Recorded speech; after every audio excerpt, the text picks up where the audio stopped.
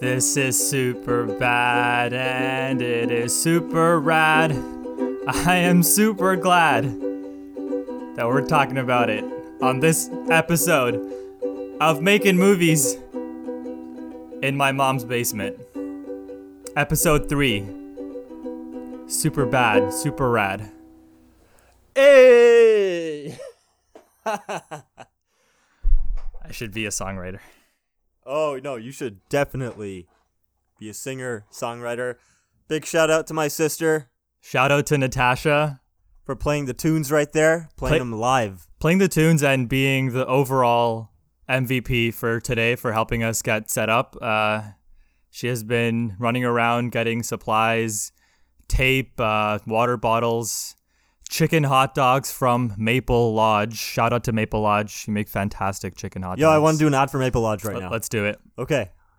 So, Maple Lodge, when you're ever hungry, Yeah. and you're not like a I wanted to swear there, but then I just looked at my sister. Can we say this podcast will be slightly different from the first two in that you are now going to be filtering yourself because of your sister? A little bit. I don't mean my sister. We're very wholesome around each other. Yeah. I'm 27. She's 16. We don't swear around each other. We don't say bad things. Your like your comedy style around your sister is probably like Pee Wee Herman. And like with your friends it's like Bill Burr. Yeah, exactly. Someone's coming down the stairs. Okay, let's wait for them. Who's that? These are the background noises of movies in your mom's basement. It makes sense, right? Makes a lot of sense. Okay, explain the name change. Yeah, so the first two episodes were called F-word movies. I'm going to try to filter myself too. It's called Fuck Movies, and we've changed it now. We've pivoted, as they say in the startup world. Sorry, we're just checking for noise. So we've changed our name from F Movies to Making Movies in My Mom's Basement because, well, it's easier to look up. I think the F SEO. Movies, it had some asterisks in its name, some special characters, as they say in the coding world. So we just thought we'd get a name that's a bit easier to look up, and it's a cute name. It was actually thought up by Natasha. So once again, shout out to Natasha. Shout out to Natasha. She just freaked out because I said her name. I call her Nish. Yeah, I was gonna say it was weird hearing you say her full name. It's weird, right? Yeah. Yeah. Okay.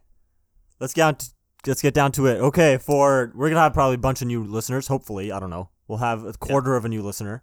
Yes. We'll have like a pinky toe listening. So, what is this podcast about? This podcast is about Superbad. Superbad. Super hot. Super hot. Super hot. But referencing a pretty old. That's not an old game, but it's not an old game. It's like 2 years. That's true. Oh yeah, but the point is, as always, we're trying to make better movies. We want you guys to make better movies. Yeah. So these are the lessons we've learned from Superbad. Superbad. Play super hot. Shout out to super hot. Super hot. Great game. Great game. I never did my Maple Lodge ad. No, you didn't. That was oh my god. Okay, yeah. Yes. Oh, Maple Lodge. Okay, so if you're not a loser and you eat chicken like a real man. Yeah. Maple Lodge is only for men. That's cutting out like half the population in that ad. It's a terrible ad. Maple Lodge is only for men. Okay. Because men need muscles and women need security. According to, where did I hear this from? I heard this somewhere recently. This is the misogyny podcast episode. Toxic masculinity and cast. Toxic, as we've learned, you are a toxic. Apparently, masculine. I was accused. Yeah. Because I make jokes like I just did right now. Right. But I'm joking. Should be obvious. Come on, I'm joking. Like, look at my face. I got a big smile on my face. Yeah, look at your face on this podcast. Exactly. Look at my face on this podcast. Like, listen, look with your ears. Look with your ears. Look with your ears. All right, let's get down to it. Yeah. Super bad. So, what do you want to talk about? Why have we picked this movie? Okay, this is a top 5 movie for me, actually. Top 5 movie. Top 5 all time. And there seems to be a similarity in your top 5 movies in that they are usually taking place in high school. And they're hangout movies. They're hangout movies, yes. My top 5 is Goodfellas, Yeah. Pulp Fiction, Dazed and Confused. I don't know, something else in 4, I don't remember. Yeah. And then Superbad. And then Superbad. Is that in a particular order or just like 5? That is no order. Right. Okay. But I don't think Superbad is at the top. Right. It's not top 4. That's why you put it 5. Yeah. I gotcha. Okay. And why is it in your top 5? But like besides the hangout movie stuff, which you love. I care about a few things in my life. Yes. It's like relationships with people, which my sister's making a bunch of faces, which I don't like. This is fantastic. I love that we have a live studio audience on this. Who is judging? Yeah. But relationship, family, friends, all that stuff. Yeah, very so important friendship is very important to me. It's a pillar in my life. That, making movies, 2 things really. That's about it. Sports, you would say, is a close one. Yeah, but it's not as important. Right. As like these Those 2 are more important. Exactly, right? So Yeah. because Superbad is all about friendship, Yep. right? Yep. It's the main thing. You might even say it's the theme of the movie. It's the spine of this movie. Which can bring us to talking point number 1. Number 1 of Yo, this audience, top 10. Remember, what is the value? What? Are we already going meta? We're already going meta, yeah. Already Episode going 3. Okay. Let's talk about why it's important to have a super strong theme. So Right. I'm going to start off with, so Seth Rogen, Evan Goldberg, Yeah. they wrote this movie in high school. Yeah, But as most people know, probably it was written when they were still in high school, which is why the movie takes place in high school. as Exactly. well. Like it's based off their life, Yeah. all like the dumb nonsense that they did. So they had a bunch of like good, fun, interesting scenes, but they weren't really connected that well. Right. Like it had the classic like Rogen Goldberg comedy, Yeah. but you needed the Apatow to like come in and be like, hey, what are you trying to tell? What is me? this movie about? Yeah. So that's when Apatow came in. He's like, the story like needs a spine, needs a thread. Yeah. And he's like, it should be about like the friendship being at stake and potentially breaking up. Oh man, those are the stakes actually. It's Those the are the friendship. stakes. Yeah, that wasn't even in your talking point, but that is No. actually the stake. You're right. Yeah. We're learning ourselves, man. We learn as we speak. It seems. I think we do. Yeah. I think we do. Okay. So the whole point of that friendship, if you don't have a spine, Yeah. your movie's just gonna go off on random tangents. It would just be like I mean, it would kind of just be like American Pie, right? It would just be people doing random things.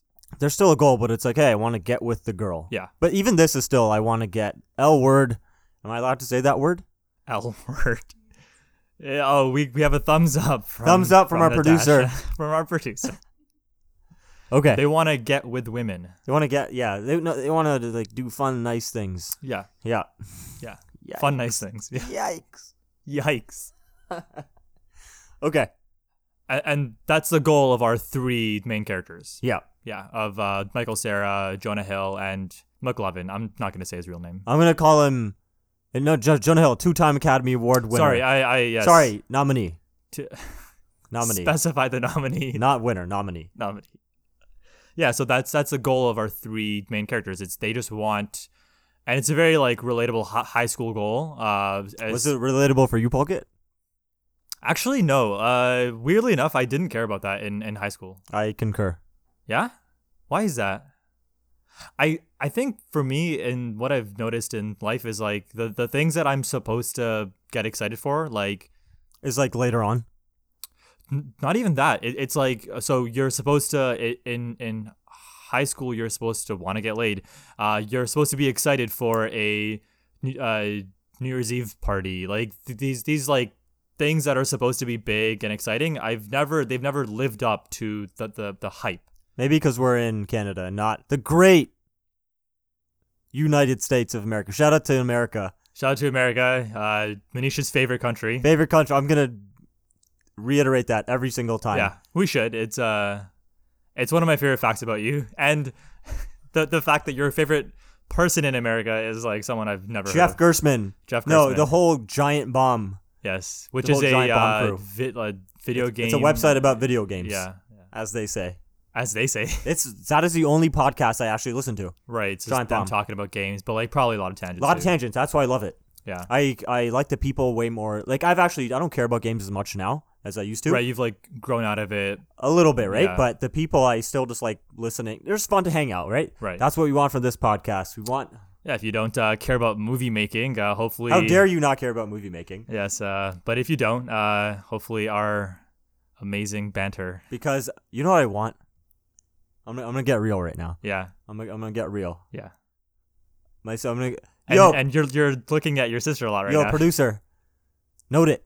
Note the timestamp. Note it. We got the timestamp running on this thing. Okay, yeah. What's your realness? Let's hear it. No, this is not real for me. This Okay. actually might be a joke. I don't know. Okay. I want people who are lonely in life, who don't have too many friends. I want to be your friend. I want you to hang out with you. That's admirable. And I think that's a thing that we both share.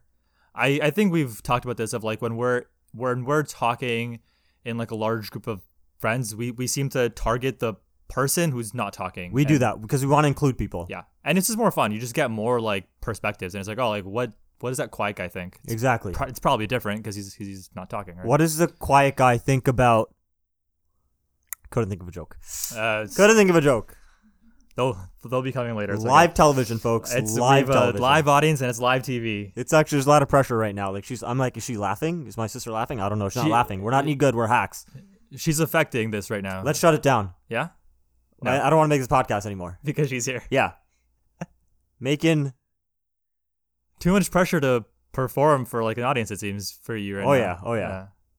No more making movies in my mom's basement. What are you gonna say? She's gonna say something. She's being considerate. This is a very kind audience member. I want a Ratchet Studio audience. You want to? She's Are smiling. you enjoying it? How's this going so far? Yeah, cool. All right, whatever. No more feet. I was just joking. Making moves in my mother's basement. My mom. Shout out to Boston. Favorite city in the States. Oh yeah. You know, okay. Where I went to? I wish I went to Harvard, but I did not go to Harvard. Or do you wish you went to BU? I'm gonna go to BU. Right. I'm not gonna BU. We'll talk about that in the BU social network episode. I apologize. It's because you're an a-hole. Hey, didn't say the whole word. You just yada yada at the opening of the social network. All right, let's get back to super good. Back to super good. So yeah, the friendship being the spine of the story is very important to keeping the story just tighter, like focused. It keeps the like tangents a bit more like focused. Yeah, it's also the stakes of the movie. Exactly. Yeah. And movies, man, if movies don't have stakes, I've realized.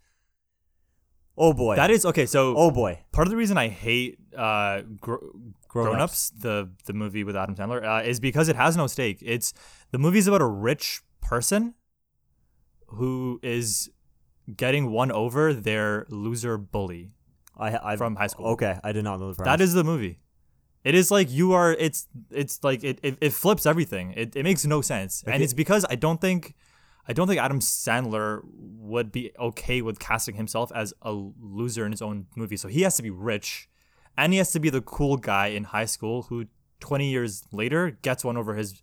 Like the guy he picked on. Very interesting because that is the opposite of every other Adam Sandler movies. The good Adam Sandler movies in the 90s. The good ones, he was always the underdog. Have you guys seen Happy Gilmore? Exactly. He's usually the underdog, but in Grown Ups, it was like, nah, he wanted to be cool. It was that's weird. That is weird. Yeah, that's strange. Anyways, stakes are good. Stakes are and super important. Yep. Give your audience. Okay, hey, here's value prop number 1. Timestamp it, PA. We're getting my sister to. You've called her a producer as well as a PA. A producer, a PA. Yo, very different roles. Yo, gaffer. Gaffer. Best boy. Key grip. Yo, California, that box for me. I hate. So the last movie I was making, man, there was like a crew, right? Yeah. Oh man, I was like, I understand the terminology. It's like they make everything sound way cooler than it actually is. It's terminology like on set. Yeah, it's like, I need some C-47s. They're talking about clothespins. They want clothespins. Like, yo, I need some C-47s. Does that actually make the information get to you faster? I don't know. To me, it just sounds pretentious. I'm like, do you know what we're doing right now? It's very like using these words as like a barrier for entry. Like if like a new person comes, they're like, oh my god, this world is so crazy. I think that's maybe why it is. Makes your job look cooler. They also said cooler than it is. Yeah, they also said C-47s is because when they put it in their budgets, it's C-47s seem more legit than writing we need 1,000 clothespins, but if you need 1,000 C-47s. This could also be just like part of why like Hollywood accounting is so crazy garbage. Maybe. Right? Like it's like, oh, they need $1 million worth of C-47s. I'm not going to question what that is. That seems like it's important because this is a Spielberg movie, sure. But it was literally paper. Yeah. It was paper airplanes. They did like when they have like boxes. They have apple box. You know apple boxes. Yeah, to make Tom Cruise look tall. To make Tom Cruise look tall. Exactly. Yeah. Shout out to Tom Cruise. Shout out to every short actor, which is I think every actor. Dustin Hoffman. Yeah. Short man syndrome. Hard short man. Stallone is apparently like between 5'5" and 5'7". Really? Yeah, very short. Wow. So I actually, if someone's under 6 foot tall, I don't acknowledge them in real life. How have you ever talked to your sister? Huh? Your sister's like 2 foot tall. Yeah, it's okay.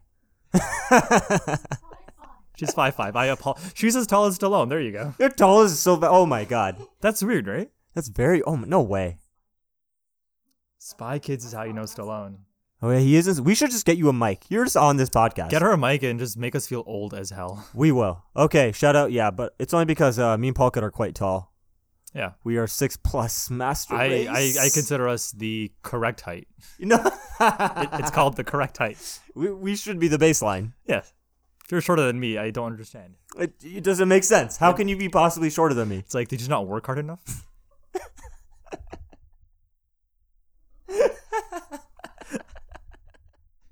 I don't know why. That's so funny. Okay, back to Super Good. Yes, the timestamp it. Timestamp it.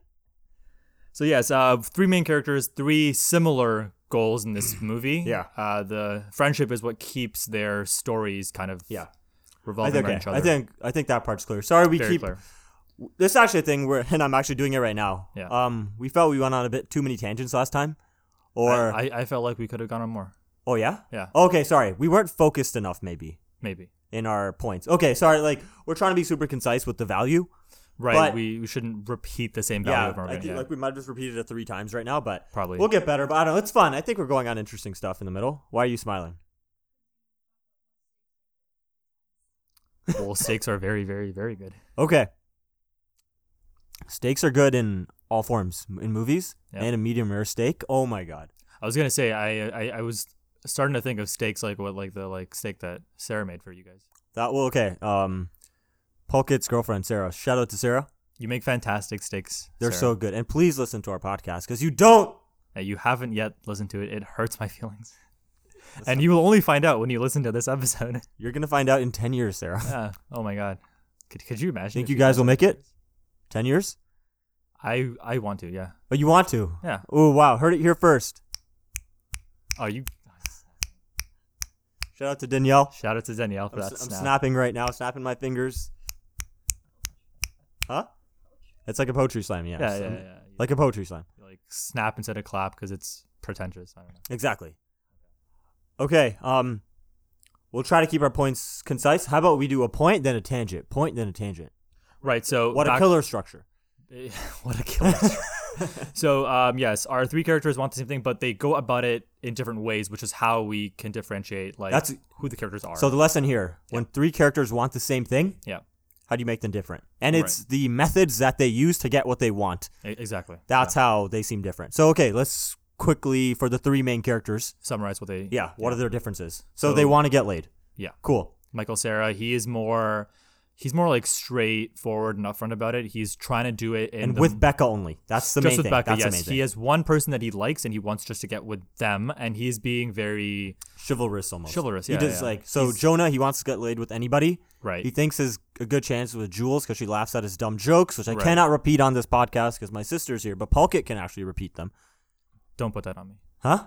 No, I'm putting them on you. I actually don't remember what he says, but it's like it's disgusting. Yeah. Like high school jokes. Yeah. But it's funny. Man. Okay, can you leave? Can you leave for these jokes? I'm joking. Yeah. So that he wants to get laid with anybody. Yeah. Probably Emma Stone because like blah blah. Yeah. And he wants to get her drunk though. He thinks he has to get her drunk. Right. That's the only way she'll get. He's with him. looking for shortcuts continuously. Yeah. Exactly. Then there's McLovin.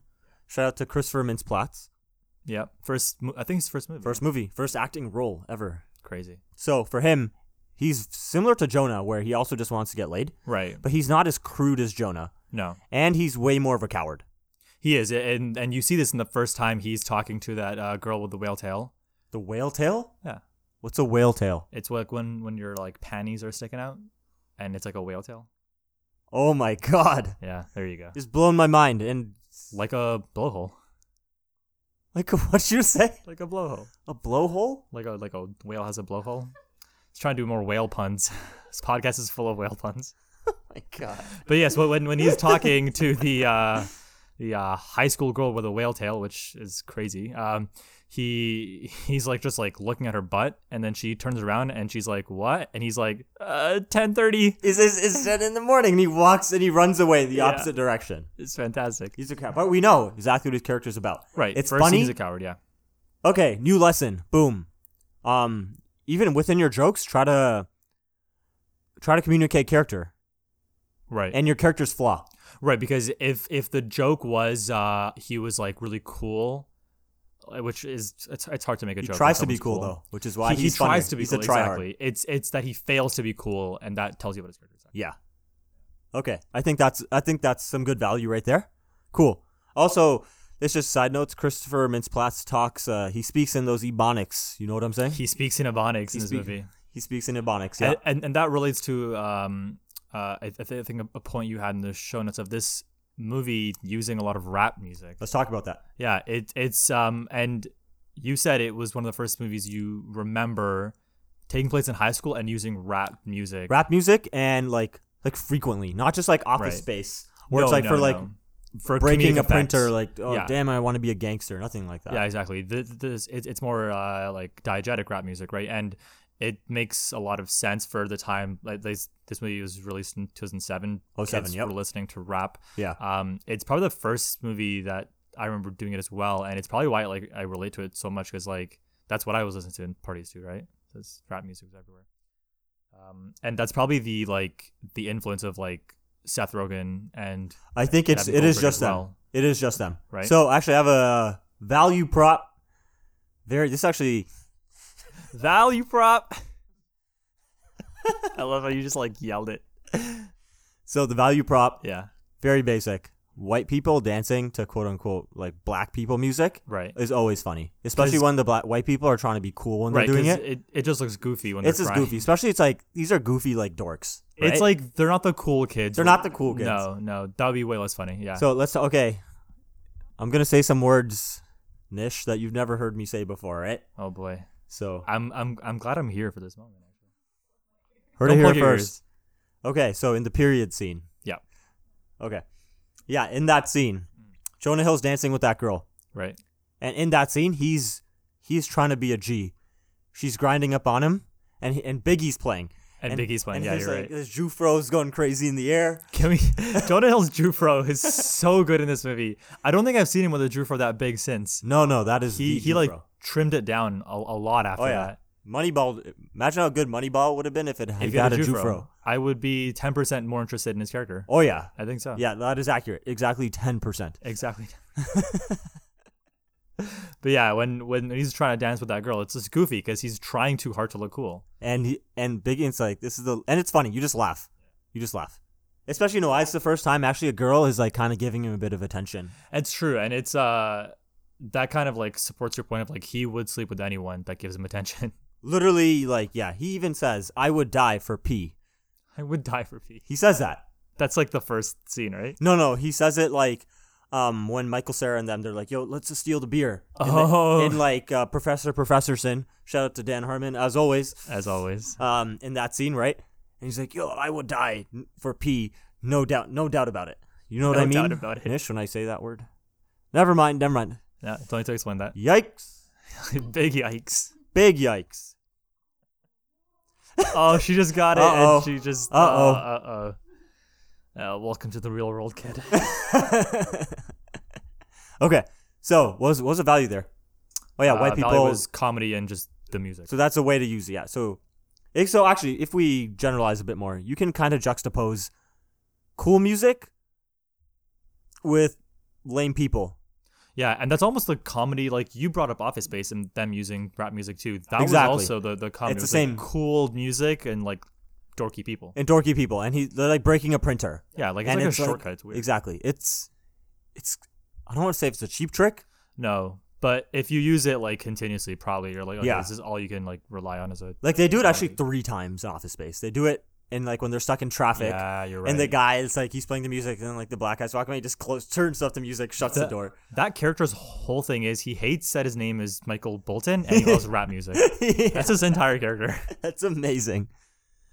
Mike Judge knows what he's doing. He does, yeah. That's true. Okay, so value prop there. Great. Your next point is writing comedy is hard. Wait, we've missed stuff. No, sorry, no, I'm right. Yes. We didn't talk about McLovin's arc though. That's true. He does have an arc of, yes, you're right. He begins as a coward. We see him running away from the whale tail chick, and then he increases in bravery when he tries to buy beer with the fake ID. Yeah, he starts beginning. He fails still, beginning right? he's a coward. At the end, Yeah. he sees her on the dance floor. Yeah. We literally see a flashback of him to like the beginning. walking up to her, running away. Then it's like a shot of his face going, God, no, I'm gonna do it, man, I'm gonna do it.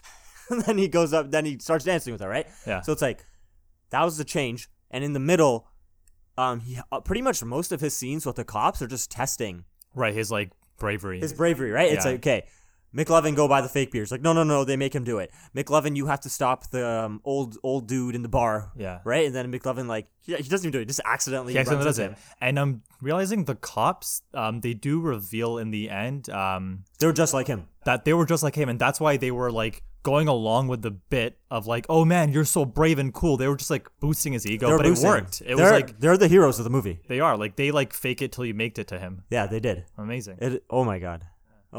That was probably like Fantastic. and like it's probably not a coincidence that Seth Rogen plays one of the cops. Yeah. Right, because he's probably just like, yeah, like I was wish that- I was McLovin. right, and Yeah. I had a character like me that came and was just like, dude, just you're cool. Exactly. You're cool. That's very sweet. So the thing with Apatow movies, why I love them more than other raunchy comedies, they always have heart. They're always They have sweet. a lot of heart. Yeah. Always sweet. Like even like 40-year-old version, you see the title and you think it's gonna be like making fun of this like loser. Was nothing wrong with being a virgin at 40, but like that's like the premise of the movie, right? Yeah. But it has a lot of heart. It's about like relationships and like being like dedicated to a person, really.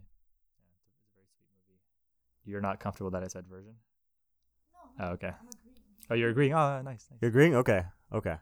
So yes, McLovin's arc is very well laid out, and the scenes with the cops. I think the big thing was his scenes always tested his flaw. Exactly. Yeah. And They served a purpose. It's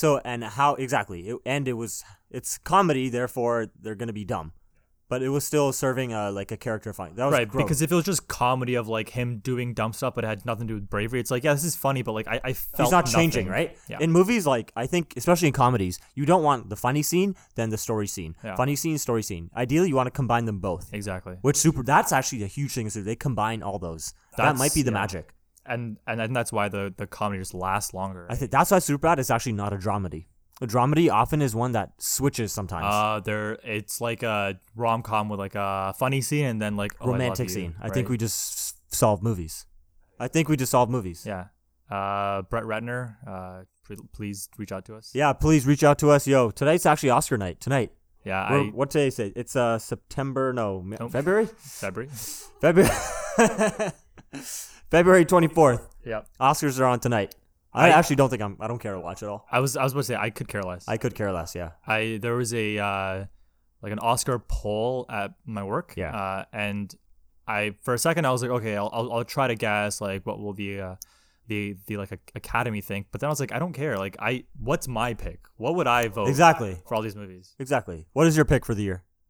I like BlacKkKlansman. Okay, Yeah. I've not seen that. So the thing is, like it was hard to pick because I haven't seen a lot of the movies this year. Yeah, me I neither, haven't seen Green Book. Yeah, me neither. I started Roma, but my mom got bored, so Not I surprised. changed it to something else. Danielle got bored like 3 times. Yeah, I can see why. It takes a long time to like get into the movie. Mm-hmm. I did like Roma by the end of it. Oh yeah, but there you finished it? Okay. parts, but I consider turning it off Oh wow. in the middle. I'm like, man, there's not much happening in this tiny Colombian town, Mexican town. Yes, Mexican. So I really liked Spider-Man. Like Into the Spider-Verse. Oh, Into the Spider-Verse. Very, very fan of that. That What? movie had heart. A lot of heart. John Mulaney. John Mulaney's in it. That's not why it had heart. he was in it. But like just it's actually a Lord and Miller production. They didn't direct it though. Yeah. No, but I just like that they're involved. Okay. But it just it was a lot of heart for that movie. So Sick. Def. Def. Back to Super Good though. Back to Super Good. Okay. Yeah. So that thing we said before, do that in your movies. It's good. All right. Next point, writing comedy. And I think we kind of touched on this. It's the fact that the reason it's so like it seems so tough or so like well done in its movie is because it combines the drama with the comedy. It's like all like wrapped up into one. Exactly. Most important point though, Gold Silk Vodka. Ooh. This podcast is brought to you by Gold Silk Vodka. Okay, Poke, tell me about Gold Silk Vodka. It has actual gold flecks in it. Is that actually okay? Yeah. Where do you like get that? I have no idea. But it's in there. And you can buy it and drink gold. What does it taste like? I have no idea. I've never drank it before. It just looks amazing. How much did they pay you for this ad? They've paid me nothing, but I'm hoping that if I keep talking about Gold Silk Vodka at work, they will start paying me for it. I'm not sure if Gold Silk is a real brand. I don't know. I don't know either, but this movie sold it really well. They sold it. Yeah.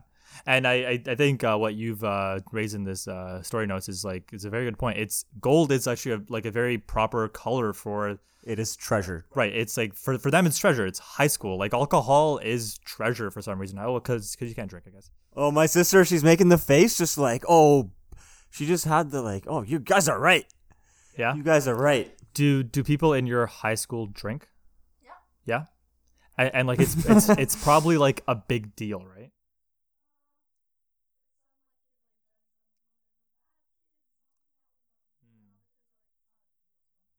Okay. We should have really given you a mic. Probably should have, but I only bought 2 mics. We only have 2. And they both suck. Pilot part 2. If you hear any echo, I apologize. I thought these mics would be better. They are not. We will get better mics. They should be good. I apologize for the echo last time. We just had some noise gate issues. I hate noise gate. Audacity. Noise gate sounds like Watergate. Watergate? I was like, what scandal are you talking about? It's What like noise did you make in a children's bedroom? I screamed, yeah, somewhere, and then. Fantastic. But yeah, the gold color, very good choice for this movie. Like, and you said the beer as well was just like gold. Yeah. In the can I jump in here? Yeah, go ahead. I'm gonna jump in here. Go ahead, man. So they want gold. So the one reason I think it's gold, it's this is I guess a props department thing. Right. It's identifiable. Every time we see it, we know what that gold slick thing is. It's like you can't mistake it for any other alcohol because it just stands out. I'm pretty sure they put lights inside the bottles to make them even brighter. Almost certainly. Yeah. There's a Hitchcock movie. I don't remember which. But he did that to like a glass of milk. He put a light in there to draw attention to the glass of milk. And it didn't like look too obvious. It didn't look goofy. It's just like It was noticeable, right? And like the glass, there were some shots where it was like way larger than like a regular glass, like 2-3 times the size. So you put it in the foreground and it really dominates it. Or they probably just got a bigger glass. Huh? Like they just got like a bigger. No. Did I not just say bigger glass? Oh, sorry. I thought you said they just put it into the foreground. Oh no, yeah, they did a bigger glass and foreground. It's like they did this in Lord of the Rings. They have in the snow scenes. When I saw the behind the scenes, and I was like, "There's like 20 ring sizes." Oh, I thought there was just like 4 or 5. They No. ring sizes the size of like a book. It's ridiculous. They had the ring. Never mind. I was gonna say something. I know exactly what you're gonna. What was I gonna say? It's gonna be something phallical. No. I was not. Oh no. Okay. No. I was gonna say love is not real. So why would anyone ever get married? That's like a ring tangent, I guess. Huh? Like that's a ring, the right? tangent for the ring. Put a ring on it.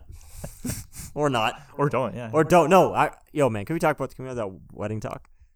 Like don't get married. No. Don't get forced. Man, if your parents are making you get married, yeah, and you think just because it's what you have to do, because that's what everyone else does. Do you know a lot of people that have done that though? Like common law? No. Oh, that's a yes. No, actually, I don't know. I'm not sure. Who? Do you know? My sister thinks she knows. You don't have to say names if you don't want to. Really? Right. What about him? No, it's right. Not like it's usually like arranged in our culture. That's okay. There's nothing wrong with arranged. But isn't that what you're saying? No, I'm not saying that. I'm saying like, I guess maybe even then, some people are like just like marriage in general. Like, oh, you got to get married. It's what people do. So yeah, that I agree with. The and like even like love marriages, which are just for you Canadians, a normal marriage. You North Americans, you Westerners. North Americans. But like even a normal quote unquote marriage is they can be like for the wrong reasons, right? You're just like, okay, what's next in the relationship? I guess we're gonna get married now. Right? Exactly. Like, it's just the next like, logical step. What's next? Not like, yo, girl, I'm feeling you. I'm feeling you more. Yeah. Feeling you more this week than I did last week. You know why? Because your hair got a bit longer, and I hate short hair. Is this the thing? Not at all. Not at all. I was trying to think of something. It's very specific. It's super specific. Yeah. Do you like short hair? What does short mean? Let's say shoulder or higher. Yeah, I do. Yeah. Right? Actually, I even like like girls with like a buzz cut. I don't even mind that. Oh wow. Yeah, I'm oh, my sister's she's giving me looks. Oh, what does that say about you? Whoa. I think you're the one who's messed up. where he is telling people about his like preferences. Oh God, nice, I'm gonna hear about my sister's love life on her podcast. Shout out to to a plug for that podcast. Listen to my sister's podcast called "My Life's a Pimple." Wait, is that what it's called? Yeah, that's a fantastic name. My Life's a Pimple podcast. You're good at thinking of podcast names. You've named ours. You've named yours really well. Oh my God, thank you. I feel like you could be a podcast name consultant. Just be like, yeah, like you've right. No, I named My Life's a Pimple podcast. I named that one. Oh, okay. It's a brother and sister combo. I take full credit. I am the one who knocks really podcast Zuckerberging names. her out of this. Zuckerberging her out of this podcast name. Yes, I'm getting Zuckerberged. Or No, you are Zuckerberg. I am Zuckerberg. You're Yes, Zuckerberg. that's true. I'm Zuckerberg. Yeah. Mark. He's wired in. He's wired in. Yeah, so gold for the alcohol. Yeah. Great choice. So alcohol, Props. it's gold. Okay, it's super noticeable. Yeah. And gold is treasure, so it makes sense. Treasure is blah blah to them. So and Boom. also, this is a recurring theme when Jonah, he's in like the Professor's house, the soccer guy. He's in their house, and then he's like clearing like a period blood off his pants. He goes to he hears like the fridge noise, and he goes in, and then he opens it up, and then literally there's gold light being cast on his face, and it's just like it straight up looks like Raiders of the Lost Ark treasure. Oh, on like Jonah's face? Yeah, and in there, and you're hearing heist music. That's so funny. Which is literally, it's literally something like that, and it's like, oh man, he's just gonna steal it. Right. He's just gonna steal it. Right. It's Fantastic. cool. So, production design, it's like the briefcase in Pulp Fiction. Right. It's just like it's make it noticeable, make it stand out. Yeah, exactly. So this is a good point. I think people don't realize this when they're directing, even writing, so especially directing. One of the hardest things is just making sure that the audience understands what you're trying to communicate. Is it clear? Right. Because they might be like, wait, what alcohol are you talking about? Yeah. If it wasn't gold, but if it was that a regular, information can get lost if you're not being very obvious. You have to be very clear about it. Because in your head, as the filmmaker, it's like obviously right. Yeah. You've Came lived up with it. with this like story for 2 years. Exactly. It makes a lot of sense. Movie making is incepting everybody in the audience. That's why Inception's about movies. Huh? The movie Inception, it's like supposed to be about movies. Oh, is that a thing? Yeah, it's like a meta commentary on movies. Oh, makes sense. Yeah, kind of. But yeah, very good point. To make a reference to something I'm forgetting. You don't know me. Rick and Morty. Remember the Inception episode? The Inception episode. It's the Scary Terry. Scary Terry. You don't know me. What? Is that a bad impression? Being roasted on your podcast. I'm getting roasted. Oh my God. Actually, can we talk about this? Yeah, of course.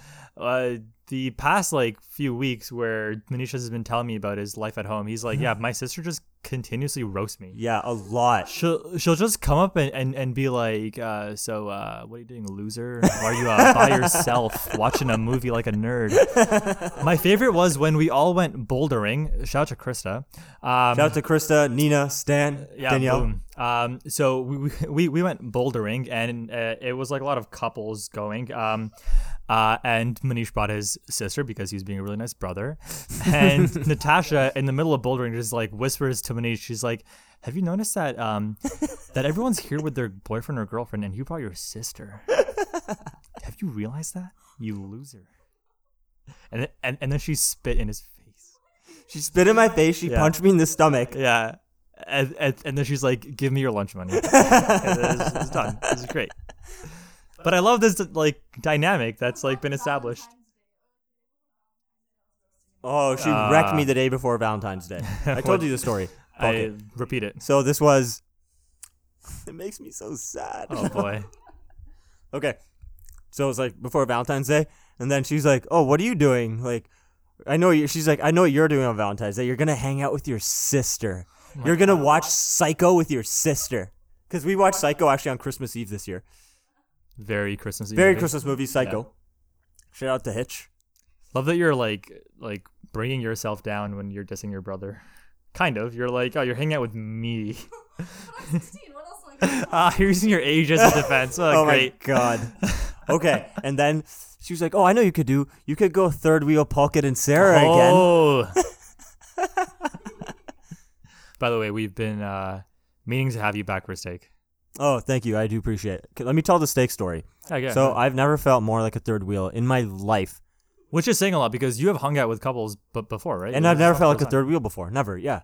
So this was Sarah, Pulkit and Sarah, they were very kind and they made maybe the greatest, no, actually not maybe, the greatest steaks I've ever had in my life. This was all Sarah. She is a fantastic cook and she's made amazing. That steak. Yeah. She's amazing. Yeah. So she made steaks. They're like these super thick, like they're tall. They almost look like burger patties, like super. Because it was a tenderloin, right? I don't know much. Okay, so I just eat them. I just eat them. Oh, shout out to Hinduism. Shout out to Hinduism. I reject you. I reject y'all. This is your like official rejection. This is Hinduism. I'm on the record. On the record. I'm gonna get disowned in 10 years. My parents listen to this episode. I would love that if they listen. If I get disowned? No, just if they listen to it. If you get disowned, it's fine. 10 years, you should be on your own. I'll have millions by then. Have millions by then. Millions in Maple Lodge ad money. Maple Lodge and Ghost Lake Vodka. Ghost Lake Vodka. I forgot the tangent that this started on. Oh my! No idea. Oh yeah. No, but the steaks. Yeah, never felt steaks. more like a third wheel. We're actually losing. We're going on tangents from tangents. Yeah. Whatever. It is what it is. What's the movie Don't again? listen. Don't listen. So it's a command. Okay. Let's get back to the movie. You want to talk about third wheel thing? Okay, you can tell it. It's you felt like a third wheel because you were. Never more in my life. They were. Oh God. Don't ever have me back. Actually, I'm stopping this podcast right now. Really? I'm stopping. Cut. Too much. Cut. Too much to take. Cut. No, you are very much invited back. She would love to make steaks again. I'd love it. I only felt like a third wheel because like Dreams by Fleetwood Mac was playing, which was so lovely. Because you requested it. I did. There were candles. Yeah, that's Sarah. She just loves candles. There were just candles. It was like she lives in like the dopest place in Toronto. Like you can see like great like skyline view. Amazing skyline. Yeah. These two were making out in front of me. Yeah. And facts. Gross. You get grossed out when we just like hold hands, I think. Natasha. He's talking to my sister right now. Oh, is it? She does. My favorite thing is the video of like us like twirling around, like dancing and kissing. Yeah. And then you just show Natasha being disgusted. Like it looks like genuine disgust, and it's my favorite part. Her reactions are big. She's heavily inspired by I think Jim Carrey. Jim Carrey's your like acting. Yeah, because like we're very big. When we're home, me and my sister, that's our comedy, Jim Carrey comedy. Oh, not Pee Wee. It's Jim Carrey. Actually, nice. I've never seen Pee Wee Herman in my life. Like kind of like Jim Carrey. Yeah. All right. Superbad. Superbad. Okay, so we talked about Gold Slick. Okay, alcohol. Yeah, very important thing. Blah blah blah. Okay. Ooh, let's talk about the opening titles. Opening titles, very 70s. Yeah. Very 70s and unique. So I think let's So how it came about was Michael Cera and Jonah Hill. Sorry, 2-time Academy Award nominee Jonah Hill. And Scott Pilgrim's own Michael Cera.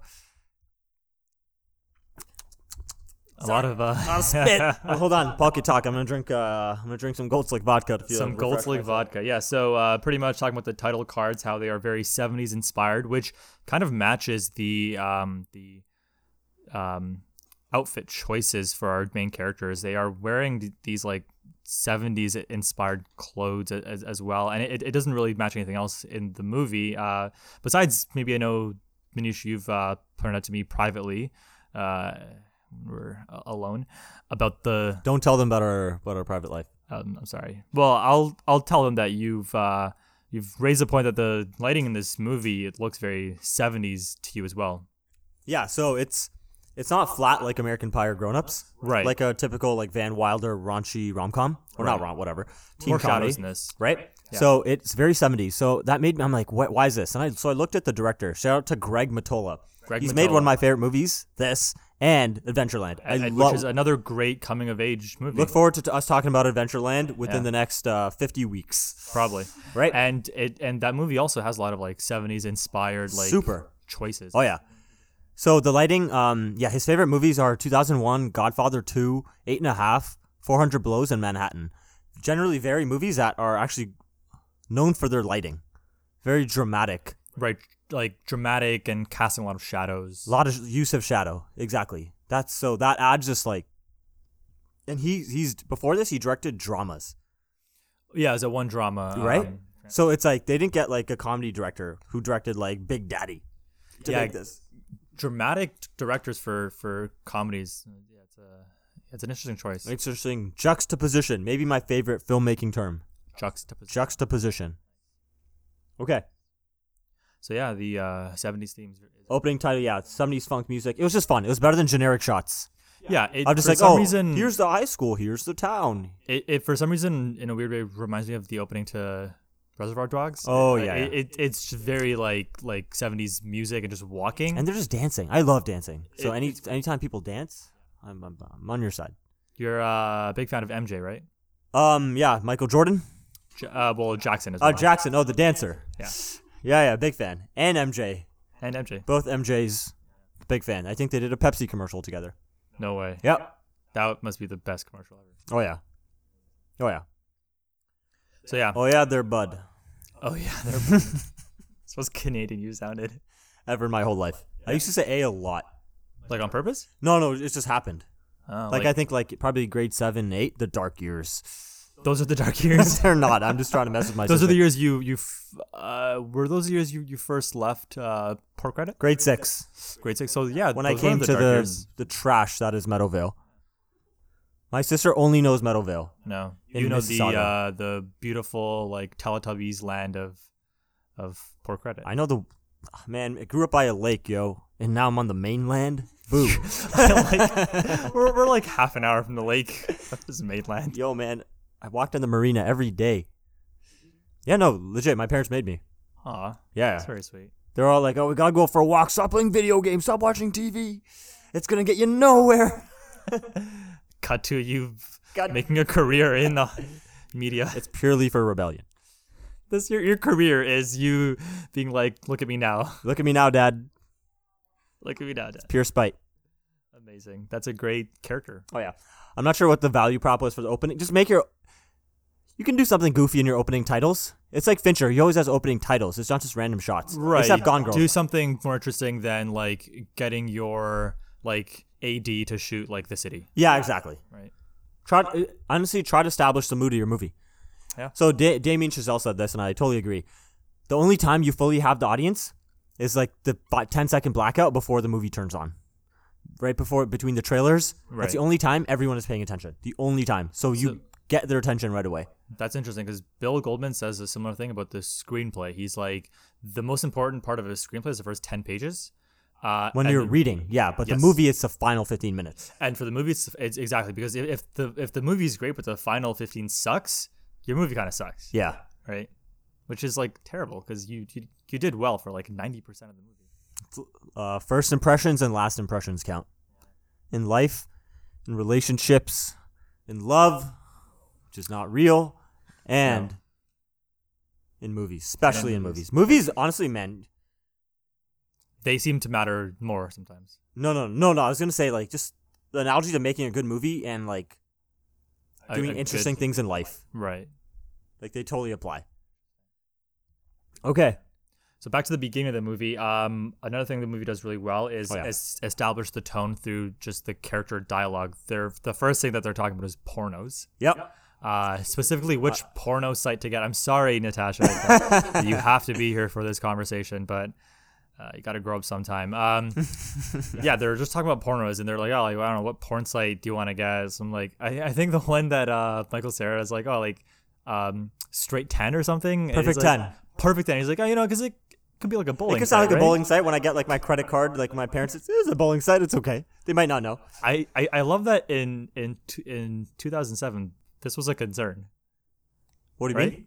Like paying for. Oh, a sorry. porn Yeah, site. yeah, yeah. That's crazy. Oh yeah. And then they also talk about the actual stake in the movie of like they're both going to different schools. Yes. That's established immediately. Yeah. Right? Through just like good dialogue. So value prop is Establish your stakes and your tone as soon as possible. because especially in this movie, it can turn a lot of people off probably because it's super just super dirty. Right, All the comedy. You know what you're in for like immediately. Right Yeah. away. Yeah. It's like all right, and you're either on or you're not, and perfect. Right? Jonah Hill talks about wishing he could suck Michael Cera's mom's breast. When he's jealous that he got to do He's that jealous as a baby. that Michael Cera as a baby got to suck his mom's breast. Yeah. It's an amazing line. Jonah Hill's a crazy character in this. He is like He's like pretty obnoxious dude. If he didn't have the very ending scene where he looks up at Michael and like has a feeling of like regret, The or, Oscar like, nominee moment, yeah. right? If he didn't have that like emotional scene, I would call him a sociopath. Maybe. Because he's all about sex. He's just like tunnel vision sex. Yeah. Like he doesn't understand like anything else. Oh yeah. This is a good. Okay, I think this is actually no. I was gonna bring up the next value prop, which is relevant, but we'll just go in order based off our list because it's easier for us to just keep track. Yeah, that's true. All right, cool. So, yeah, establish your tone so the audience knows if they're gonna be in or not. Never be half pregnant, folks. Don't be half pregnant. Can we talk about zooms? Zooms? Oh yeah. So, zooms are funny. Zooms are funny. Why are zooms funny? Zooms are because so YouTube online videos have really popularized the zoom. As my sister is nodding right now. Zooms in like Not a dolly, a zoom. a zoom, yeah. But they also do that weird quick cutting thing of like talking where a person can't say a full sentence in one shot. So they're It's just like in cutting 4 shots. closer, yeah. They always do that for a joke or a random reaction where the person will just make like just some dumb face. Yeah, but zooms are funny. It just looks goofy. It's hard to explain. It just looks Right. goofy, especially when it's a snap zoom, like fast, Right. like Sergio Leone's spaghetti western, or if it's like a slow zoom. I think I'm realizing I associate the snap zoom with a western. Yes, So when you do a snap zoom and it's not a western, it's a comedy. That's just funny. it's just funny. because It's like you're making a reference. you're doing like to me kind of a serious shot Yeah. in a not serious moment. It's just the juxtaposition. Exactly. So please, you can use zooms to emphasize just a joke. Yeah. So, and they do it in this movie when McLovin he's talking to the cops in the liquor store, and they're like, "Oh, give us your ID." He gives it to them, and then it starts like an over the shoulder on Bill Hader. Then it just zooms in on his face, like extreme close up. You hear this music that's going like, wow, wow, wow, wow. Might have made that up. I don't know, but it's funny. Use zooms; they're good. Right.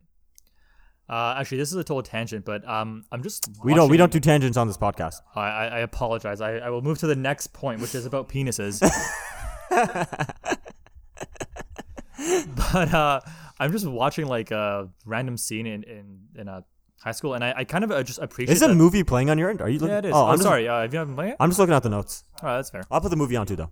Okay. Okay, what scene are you on actually? I am on the scene. Or give me a timestamp. I'm 1 minute 40. 1 minute. Let's count down. Sorry, this does not make sense. I am actually 9 minutes in. 9:25. All right, I'm in. You're talking to Becca. Yeah, talking to Becca, and I'm just kind of appreciating the fact that this movie is using high school extras that look like high schoolers. It kind of just doesn't like. Oh, very good point. Like when I see like an extra that doesn't look like they fit in, it takes me out of the movie a bit. Grease. It's like, why are they there? Grease. The John Travolta movie Grease. Oh, because they all There's look super old. 30-year-olds playing high schoolers. Yeah. Yeah. Oh, my sister. Don't look at the screen. Don't look at the screen. Natasha just like peeked at the screen, and it's a part where they're looking at pornography. Uh-oh. Yikes. So yeah, zooms can enhance the effect of comedy. Oh, yeah. Next point. Penises. All right. What about him? What about him? Jonah Hill is obsessed with them, and I can see why. They are very interesting looking things. Okay. Specifically, want to talk about the D-drawing montage. Yeah. Yeah. Which is like probably the most famous part of this movie is the D-drawing Oh, yeah. montage, right? 100%. Yeah. So, the point... Yeah, it is exactly what you're thinking it is. Yeah. There's I guess we'll explain to our audience, Natasha. Our live audience. The de-drawing montage is Jonah Hill's character is explaining to Michael Cera that the reason he hates Becca, the girl that Michael Cera's in love with, is because when they were in like grade two or three, Jonah Hill had a lunchbox full of drawings of penises because as a kid he was obsessed with drawing penises. It was like a weird thing as a kid that he was obsessed with, but he knew it was wrong, so he hid his shame in Ghostbusters lunchbox. Ghostbusters. I thought it was Teenage Mutant Ninja Turtles. Nope. He hid his shame in a Ghostbusters lunchbox, and one day the lunchbox fell over, broke open, and all the penises spilled out. They spilled out right beside Becca, and she was like, "What?" And she called him out, and forever he was known as that like penis kid, and he had to go see a therapist. So he's held on to this like hatred and resentment for Becca for so long, which tells you a lot about his character. He's very like immature. Super mature, man. It's great. So, the actual value prop here though is why is it funnier than it should be? Yeah. So it's funny because we actually see him drawing all the D's. Right. It's like show don't tell. It's a flashback. If the scene was literally just him telling that story, right? No way it would have been as funny. It'd be like it would be funny, yeah, but I don't think it would be as funny. Not as funny. No. And the fact that they like showed every penis in the they went So point being, use flashback because. A big issue with flashbacks is it's known to stop the story dead in its track. I was gonna say saying use flashbacks isn't the best advice, maybe because you're right. They can be boring. But this one uses. I think it's the only time it uses a flashback. It is the only time. Yeah. And I think you had a point as well of the lighting in the flashbacks looks different. Yeah, so it's a color palette actually. Right, it's more like primary colors, right? Yeah, so generally in the movie the color palette is autumnal. It's very fall. Even though I find it funny because the movie takes place during the end of summer. Yeah, but the colors are fall. You know why? To me, it adds a sense of nostalgia to a time that's actually supposed to be in the mid 2000s, but it makes it nostalgic because they're wearing like 70s clothes. Right. The color palette is like browns, golds, oranges, and I'm gonna go pretentious here. Full pretentious. Fall equals change. Movies equal change. Superbad equals change. Not just Relationship movies equal change, but coming of age movies equals change. Super meta. Heard it here first. It could be taken as pretentious, but I mean, I would not be surprised if that was on purpose. Maybe, yeah. Right? Because I hope so. Why would you? It seems. It could be anything. It could have been American Pie. Sorry, American Pie. Really ragging on American Pie here. I don't know. It kind of deserves it. The first movie's okay. I find it funny, like when I was a kid. But I don't think I ever liked those movies. Some of the girls are pretty hot. Okay. So okay, hold on. When should the audience use flashbacks? When should we use flashbacks? Well, I guess when it's when we want to show something that's happening, and it's quick too. It is, but why not just talk? If it stops in its story. But this one doesn't stop the story. This one doesn't. It continues. So maybe it's because he's just explaining something that had to be explained, and it's flashback of new information. It is new information. It's not like flashback to, and actually the movie does kind of flashback to old information in the end with McLovin. Do we need to flashback to him seeing his failures? We know he failed. Why is that there? Kind of weird. These movie makers are hacks. Yeah, they don't know what they're doing. I agree. They made a terrible movie. And a podcast. See the whale tail. Yeah, we sold in information. We are watching this movie on 2 laptops, very high tech setup, and we are now at the whale tail scene. That girl might not be in high school. She looks a bit older. She could be college. I could see. Well, you could see all of them in college and just be like, yeah, it makes sense, sure. Maybe, but she looks older. Could be the whale tail. Okay. We should come to a conclusion for the flashback. I don't think we concluded anything. Well, yeah, flashbacks are good for showing the information instead of having characters talk about it, and it's more effective when it's new information that we haven't already seen. Yeah, but it doesn't always happen. Like in 7, Gwyneth Paltrow is telling Morgan Freeman that she's pregnant. We're not seeing that she's pregnant. She's just telling him. Maybe because it's such a small thing. You know why? I think it's just the drawings are funny. That's a terrible example. I think it's just funny. I guess it's just funny to see the drawings. Yeah. I think that's all it is. When you have the opportunity to be funny, Ron. And especially because there's so many different variations of it too. Right. It would be like I drew penises, and then you're imagining just a bunch of like penises, but not like a penis in a tank. Yeah. Right. Like Tiananmen Square penis. Exactly. Yeah. Exactly. Which is- Not like which is one the on best like one. immolation during Vietnam War. Yeah. Was that one of them? I don't know. Maybe. I wish. That's awesome. I'm a writer. Okay. All right, next point. Next, value prop. Okay. Oh, this is a good one. So Michael Cera. This is actually a comedy writing tip. Okay. So Michael Cera has about 5 scenes where he isn't with 2-time Academy Award winner Jonah Hill, a friend of Dustin Hoffman's son, or McLovin. Right. And in all those other scenes, all the comedy derives from Michael Cera being uncomfortable in that situation. Right, which makes sense because like he would be most comfortable with his friends, right? Exactly. Oh, very good point. Very good point. So the first one, it's he punches Becca in her chest area. Boob. Yep. really censoring yourself on this one. Hardcore. Okay.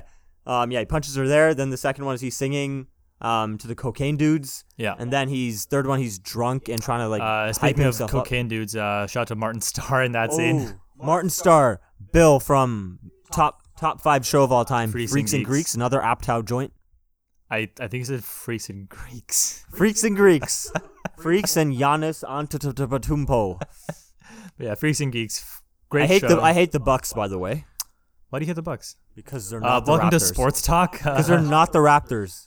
Oh yes, we are from Toronto. Toronto. The The six six, as my sister says. 6 buzz, 6 buzz. 6 buzz. Go Raps. Go Raps, yep. Yeah. Oh, we're at the penis scene. So he hypes himself in the bathroom, Yeah. and then he's with Becca in the bedroom, and he's super uncomfortable. Can you just Right. say the joke because it's really dumb?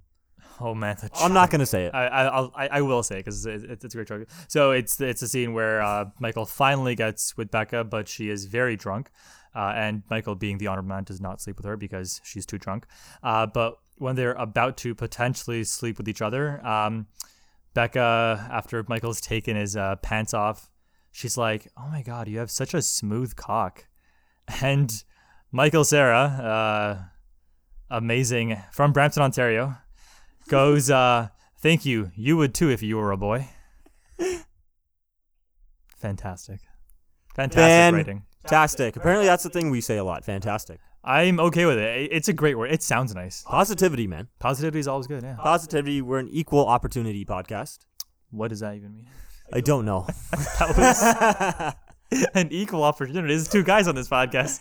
Sisters here. We have like She doesn't have a mic. female. Yeah, exact. Yeah, that's right. She's not. She doesn't have a mic. We have an extra one. I'm not giving it to her. No. This is a non-equal opportunity podcast. Hey. All right. So, fish out of water for comedy always works. That was pretty much the point of that. Yeah. And Right? and like we said, it makes sense for his character too because that's how he would feel. And make it super awkward. Like, it can't be fish out of water. Like, oh, instead of math class, I'm in science class. I'm not good at science. right. No. You have to like ratchet up the awkwardness. For Yeah. the movie. He's with the girl he's really into, and he's with people just doing hardcore drugs who are forcing him to sing because they think he's Jimmy's brother. Came all the way here from Atlanta or where he's from. Tucson. No, not Tucson. Scottsdale, Scottsdale, Arizona. Arizona, yeah. Scottsdale, Arizona. So in Judd Uptown movies, Scottsdale gets shouted out a lot. Someone must be from People Scottsdale. are from Scottsdale. Someone has to be from So Scottsdale. we're going to have Miss Saga in our movies. Mississauga. It doesn't sound as funny as Scottsdale. It doesn't, because it's Canada, man. I think Brampton has to be in it. Brampton? Brampton's It might just funny. have to be Brampton. It's dumber. From Brampton. I came from Brampton, dog. I'm from Brampton, dog. It's a Brampton man's. I want to get like one of my friends, a couple friends in Austin Unam on this. They're good at doing that, They're- like brown man. It's like, yo, dog ting something something something ting. fam reach. I don't know. Kill streak. I don't know. Kill streak. Let's tell that kill streak joke. Tell him the kill streak joke. It's like the darkest joke ever. I know, but tell it. It's pretty much we have a friend, Omer, who for some reason Shout out. shout to Omer. He's in Cali. He's in Oakland actually. He moved to Oakland. He moved to Oakland. Yeah, man. But he's working in SF. He moved to Oakland, worked in SF, and he already got robbed in Oakland. After like an hour of being there. Yeah, after an hour, he got his like package stolen, got his bicycle stolen. Packages being stolen are a Yeah, big like thing in in Amazon. the States. Amazon, yeah. That's that's weird. Yeah, man. Anyways, so this guy Omer, he loves watching live leak videos Of car crashes. specifically, of car crashes. And if you don't know By what, the way, this is the same. We didn't say his last name. This is a dollar shop guy, by the way. this is Dollar Shop guy. Shout out to Dollar Shop. Shout out to Scarborough. Yeah, so if you don't know what Live Leak is, it's like YouTube, but you see people die. And he likes watching Live Leak videos of car crashes where people die. Like, Yep. I'm not sure about people die, but he wanted to see the car crash. He's more interested in the car crash. And He's interested in like the physics, you know? That's like what Buffalo Bill says, I think. That exactly. That's what Like a Murder says. So he told us this, and we're like, "Yo, Mary, you're crazy. Like, why are you watching these videos?" And then our friend Anas was like, "Oh no, is it Anas or Enam?" It's an us. It was Anas, and then he was just like, Because yo, Omer's really into Call of Duty. he's really into Call of Duty, and he's like, "Yo, like when you watch these, you're just like, yo, kill streak, Kill streak, yo, airstrike. get the airstrikes in, 10 in a row, 20 in a row." It's like Halo. It's like, oh, Kilimanjaro, overkill. Wait, dude, they say Kilimanjaro in Halo? Halo, you have to that's like a 10 kill streak or something. That's amazing. But yeah, it's kill streak is my favorite joke. That's I love that joke. Yeah. Kill streak. We should get those guys on the podcast. We'll get them on. If anyone would like to donate so we can buy more mics, we'd love it. That's the only way you're gonna get the hot takes. Or if you want to be on this podcast, just bring a mic. Yeah, yo, you want to fly in and be on this BYOM. podcast? Yeah, BYOM, exactly. Oh, so can I say that? I think this is the first movie where I saw Dave Franco. Oh yeah, Dave Franco. Shout out to Dave Franco. And I was like, who is skinny in this movie? Very skinny. And he's a chump. Yeah, no, he's a kid that peed his own pants. Oh yeah. That's his whole character. He peed his pants. So one thing I love about this, I don't like soccer. Okay. I'm indifferent to soccer. Paul Kid loves soccer. I'm a big fan. I'm indifferent, but I like that they make fun of soccer in this movie. It's kind of funny actually. It's stupid dumb. They're just like, he's like, yo, Evan, Dave Franco, Evan, get in the game. He's like, it's soccer. It's soccer. Who cares? Yeah. It's soccer, man. His hands are in his pocket when he says that. Gotta go pee your pants again. It's like, that was like 8 years ago. People never forget. If you had made this movie, I can imagine Jonah Hill kicking the ball and saying football. It would be that. Because you love saying football. That's my favorite part about the beautiful game. That's my favorite part. Is when they say football. Not the goal. Football! That's all I like doing. Yes. So back to this Superbad. I think this is a movie making podcast. Yeah. You know what we're trying to do in this podcast? We're not trying to be those. A lot of video essays are very serious. Why do you think that is? I don't know. Like they're just trying to convey information. I get it. It's educational, right? And they're awesome. But I want to bring our own take to it. I want it to also just be this dumb hangout thing.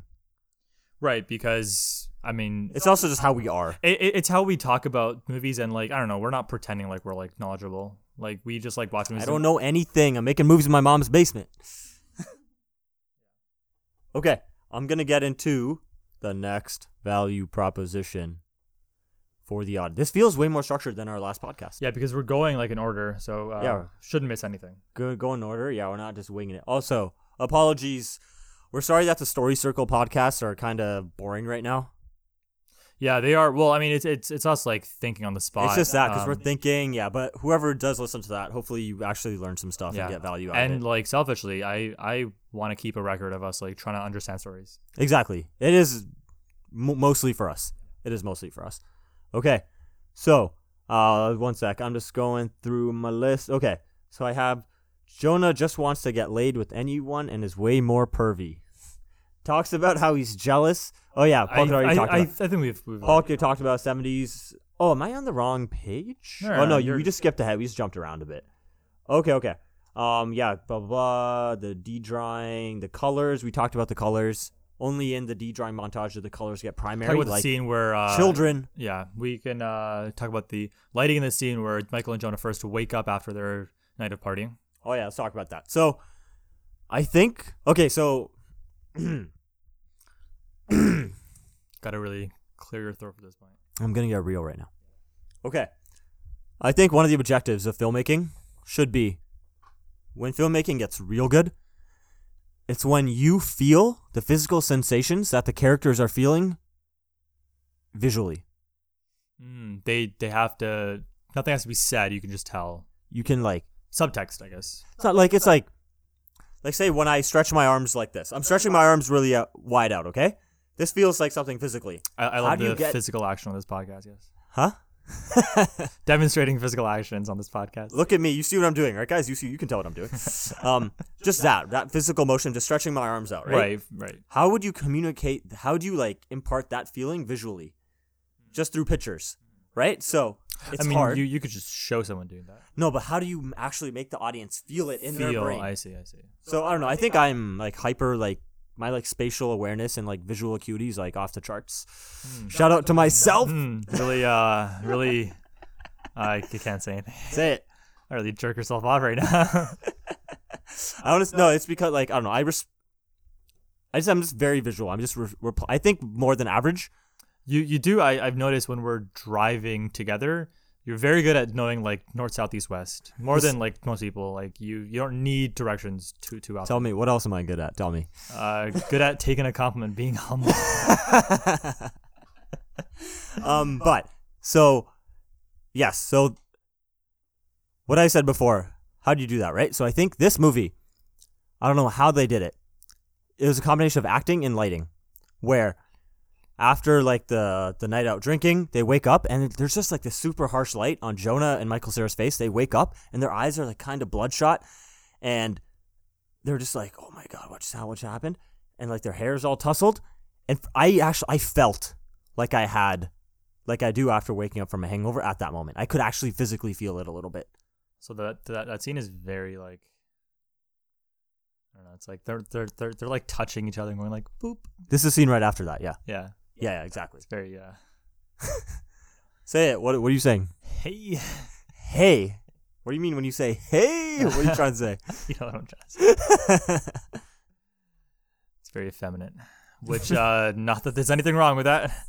Not that there's anything wrong with that. Not that there's anything wrong with that. Nothing wrong with it. I actually think it's very sweet. That sweetness is part of the heart of this movie. It's like they're able to be emotional with each other, and it's kind of earned because it's at the very end as well when they're finally like understanding the like value of it. Yeah. Okay. I'm gonna hold on. Just for that physical feeling translate into visual. Yeah. So often that's just done through camera movement. Yeah. That's why like I think Scorsese is not. I don't know if I go GOAT. I don't know if he's GOAT. Right. But he's all time. He's like in your top tier. Oh yeah, easily. And the big reason is when he moves that camera in super fast, like me and my sister do. When we were watching Cape Fear yesterday, and when that camera moves in fast, we go, "Wow!" Like it's like a roller coaster. Like it's a roller coaster, and we just feel that like adrenaline rush. So that's like I think the simplest way to do it. Super fast, and no one moves the camera generally as fast as he does. No, he is. You could say he's on cocaine. He's like on cocaine and almost OD'd in the 70s. And De Niro had to say, "Yo, you got to stop that. I need to make money. I don't care about you. I don't care about you, Marty." It was because of him, really? No. Yeah, like Scorsese, he was in a bad spot. No. That I know, but I didn't. De Niro helped him. De Niro talked him down the ledge. Yeah, really. He's like, "Yo, man, I think he's like, you can't be doing this. Like, come on." Wow, I saved his life. Amazing. Bobby, good job. Bobby D. Bobby, bad grandpa. Bad grandpa Bobby De Niro. All right, next. Valia prop. Valia. I'm walking down Harvard Square, and I'm seeing Good Will Hunting. Doing math, I got nothing. Are you trying to be Good Will Hunting right now? I was trying to just entertain. I was trying to talk to the audience. So it's not just a bunch of dead space. While Pulkit reads, we can. I guess we've kind of hit on this. I don't know if we need to like flesh out a bit more. Okay, what is it? The three characters, our three main characters. How we differentiate them. We did that, yeah. Yeah. I don't really know if we. Yeah, we kind of. Oh, we can talk about the music. Oh. Did we say the music? White people, black. We said that, right? I've been jumping around. Let's talk about Emma Stone. Oh, you want to talk about what's her name? Laura C. Laura, so I was reading the show notes earlier, and I see him saying, that scene with Emma Stone and Laura C. And I'm like, who the hell is Laura C? It's because he looked up the name of that one blonde girl who's texting on her phone. Remember how I explained blonde hair is superior? Check out our Moneyball podcast. Please watch that episode. Listen to it. Laura C. is the blonde chick in the scene where Jonah Hill makes a joke of the thing on my back is on my penis. She's in that scene, and I think your point was how seeing Laura C. and Emma Stone in the same scene like really made it stand out to you why Emma Stone is like who she is. Why Emma Stone is a gangster actress. She's a gangster squad actress. Oh! I've not seen that movie. You know that movie's directed by Ruben Fleischer, who directed Zombieland, and he's former Silicon Valley guy. And did he write it as well? No. Okay, that's why, because it's written by the guy who wrote Venom. Gangster Squad? Oh, interesting. I've not seen Venom either. Venom's like a... I wish it was worse. Why? Because it was so close to being like good. So bad it's good. Oh, so bad it's yeah, good. Like, I see. Like it was like bordering on like Room. You needed Tommy Wiseau to be Venom. Or just more Tom Hardy. More Tom Hardy. Yeah. Okay. He it seemed like he was the only, and I like a lot of Reddit comments have said this, but it seems like he was the only person or like actor in the movie who knew that this was like a dumb, goofy movie. Oh, okay. Like Riz Ahmed, Michelle Williams, they did not know. And Michelle Williams was doing a Michelle Williams thing and being just super sad in movies. Can we say, why would you cast Michelle Williams as the romantic interest in a super, like, that's not her arsenal. To me, that's not what she is capable of. Like, she's good in sad movies. To me, Michelle Williams is the embodiment of depression. Yeah, like Manchester, Blue Valentine, she's a sad actress. She's really good at it. She's amazing. She's like one of the best. Yeah, big fan. Why would you put her in a Venom, like in a blockbuster superhero? Mm-hmm. I want her talking about how her kids were set on fire. Yeah, not like, how you're breaking my hat. That's what I want. That's my Michelle Williams. Female Boston accent. That's female Boston. Okay. Also, my Rudolph voice in the Santa movie. That's how I do Rudolph. You have like two voices. I play Rudolph in the Santa movie we're making. I play Rudolph. And shout out to the Day Santa Died. Day Santa Died coming out. Please, I don't know when. Buy it on Blu-ray and 4K in 2035. It will be a great movie. Yo, Day Santa Died is gonna kill it. What? Day Santa Died it's gonna kill it. No, for sure, yeah. Okay. What were we talking about? Talking about Emma Stone. Emma Stone. Okay, so let me tell you why she's great. Okay. I have a theory. If you want to know how good an actor is, look at how they just watch them when they don't have dialogue. Right. React to like watch them react to stuff, right? So Laura C, the blonde friend, I'm not sure if I'm pronouncing her last name right. She's not bad. No. It's nothing like that. I just, in that one scene, I did not believe her because she was too big.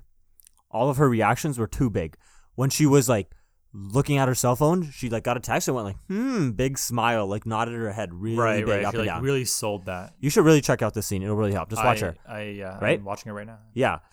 It's that, like, when she was like she like flailed her arms one point, just being like, oh, I don't know, just flails her arms, like really, it's over the top. I think I wrote down, it felt like I was watching a commercial. You're right. I'm actually watching the scene right now. She does a lot of those things where she'll like she's drawing attention to herself, smirk and be like, oh yeah, like, but like silently. So she's not like making noise, but she's so loud. It's so loud. Yeah, she's loud but not saying anything. Because I'm like, every time I watch this movie, I notice her there.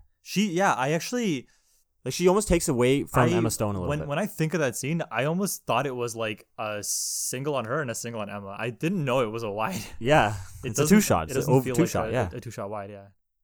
Right? So, she's playing to the back seats too much, in my opinion. Which, movie acting is not backseat acting. Movie acting is, it's like you're acting to someone who's like 2 feet in front of you. Right. So, and because of that, I did not believe her. But there's one moment when she reacts to Jonah's like back. It's because my back is on my pee. When he says that line, then she actually has a very genuine reaction because it's way more subtle. Could have been a real one too. It could have been actually just been real, exactly. Real because reaction. all she does is like use her eyebrows, eyes, and mouth, and slightly like deflates her posture a bit. She doesn't like flinch back like, oh wow, that was gross. It's nothing like that, right? And that's when I believed her. And if you watch Emma Stone, mind you, she has way more lines in this scene. Right. And in the movie. And the whole movie, right? Her character is more like fully exactly. realized. She's the main character, right?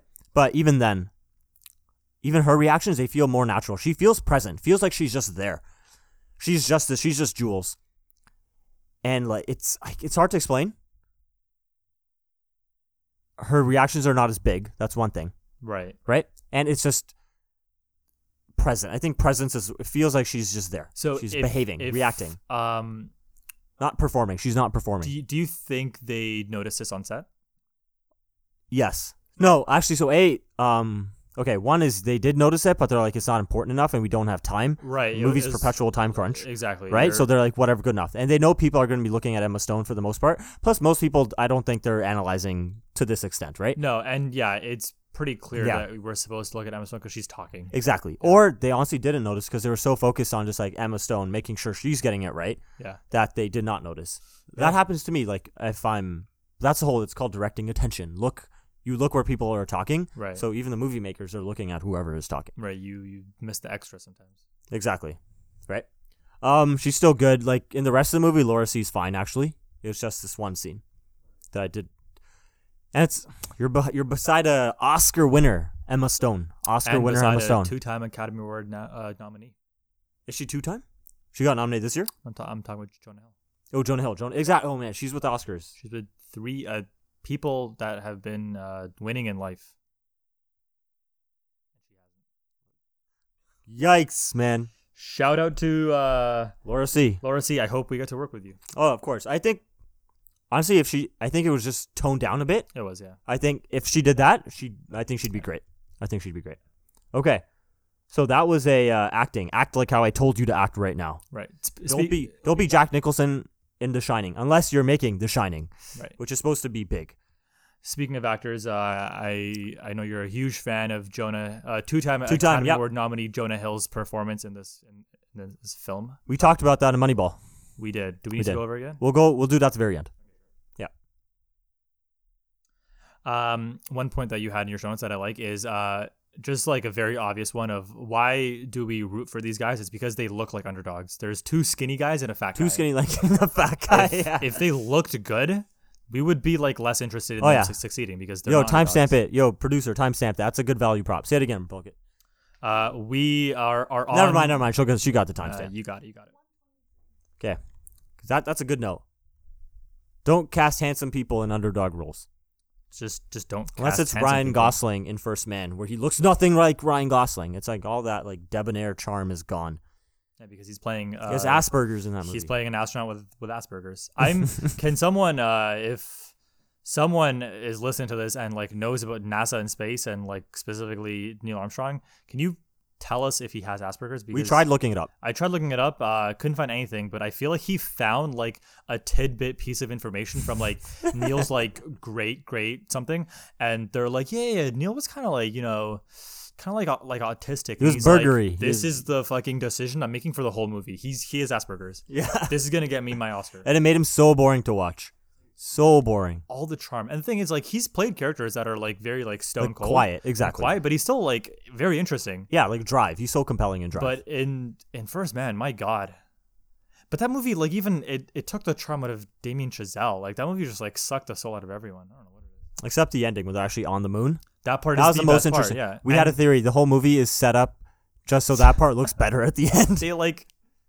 Yeah, they like self-sabotaged to make sure the moon landing is great.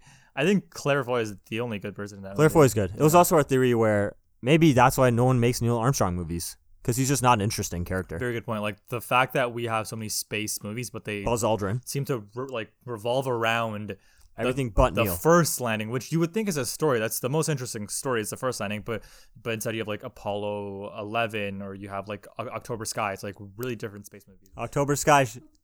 That's a My great sister movie. loves Jake Gyllenhaal. I think she's in love with Jake Gyllenhaal. I kind of am too. He's beautiful. How dare you say that? He's a beautiful. How dare I'm not. I love Jake Gyllenhaal. What's your favorite Jake movie?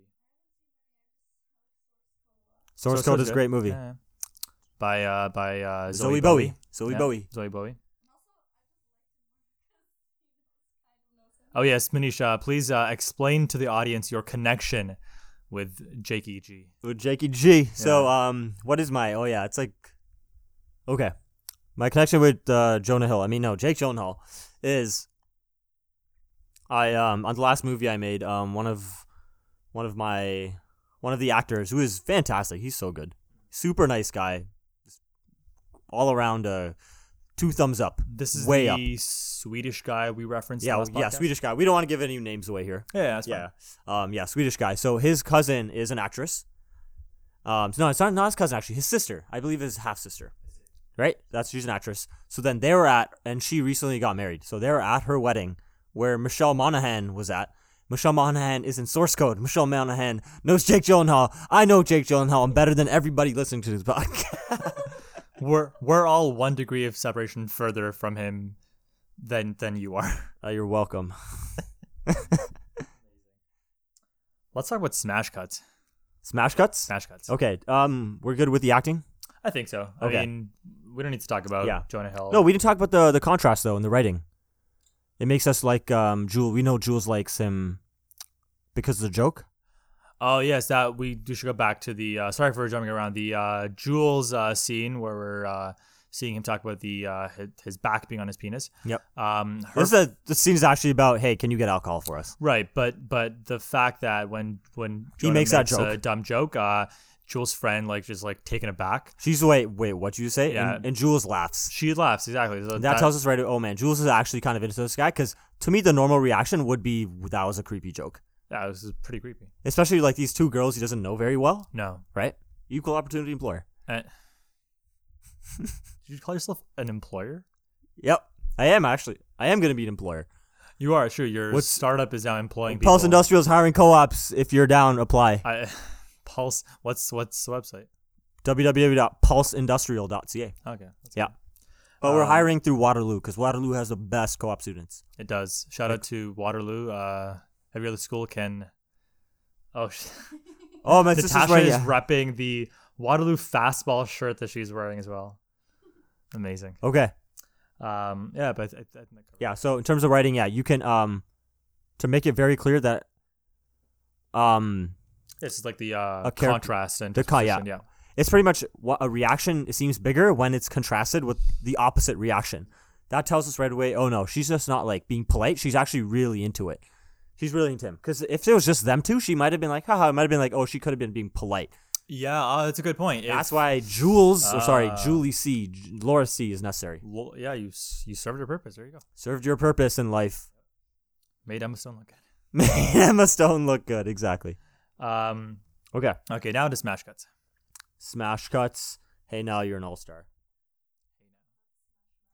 Is it Smash Mouth? Yep. Yes. Apparently I'm old, right? Because I'm 27. You 16-year-old. How dare you? You know what she did to us? Me and Polka, you were there, remember? I was talking on the phone. Polka and I were talking on the phone, and my sister's talking about what's the tea or something. Spilling the tea? Oh, spilling the tea. Yeah, if you guys want the Snapchat, my sister will send it to you. Yeah, there's a Snapchat of Manish going on urbandictionary.com and being like, what is spill the tea? Googling it, and then I'm looking it up, and it's like, apparently the origin is in the southern states, they would like gossip over drinking tea. So I'm looking at it, and I'm like, interesting. She got that, and then she titled the snap, look, elders being elders or something. Just we can watch it later, but it is I spilled the tea. It makes me feel old because we called it like, I don't know, talking trash. I don't know, gossiping. I never said the word gossip girl. I named it Educating the elders. That's what she called that Snapchat.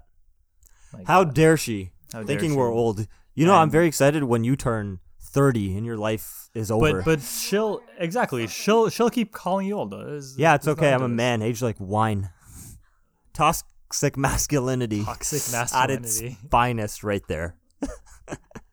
I love that McLovin dressed up as Aladdin to go get it's alcohol. So he's dressed up as Aladdin, yep. It's like the weirdest choice. Oh yeah. Okay. We got the acting, we got the writing. I think those are the big highlights for value in this whole episode, I think. I think so. Okay. You have a couple more points though. Huh? Yeah, we got more. Yeah, We're not done. We're geniuses. We're geniuses in my mom's basement. In our mom's basement. Okay. Mom's basement. So, now why Jonah is an amazing actor. You can talk about this part, Pocket. Oh, just the escalator scene, I guess, is what you're talking about. No. That's the spit scene. When he gets spit on. Oh, the spit scene. Yeah, good point. Beginning of the movie. Very early on when Jonah is just like talking talking all sorts of high school trash of like wanting the P, wanting the V and the P, P and the V, whatever sex is like, I don't know. And he's just like talking real big game to Michael Cera in the convenience store. And honestly, the first few times I've watched this movie, Jonah Hill's character annoyed me, and that's and for the longest time I took it at face value as like, oh, that's just who Jonah Hill is, and that's just me being dumb because no, that's acting. He is like acting as a very annoying kid and doing it very well. His interviews, he's like a chill, cool guy. Very cool, yeah, exactly. So like seeing how like annoying he was being, and then seeing right after they exit the convenience store and some like mullet douchebag does a real nasty like hawk loogie spit, like you can hear like his like diaphragm moving when he spits at it. It's disgusting. And Jonah Hill like very quickly goes from like confident, like in his element, and very like annoying high school kid to like very insecure very quickly. Yep.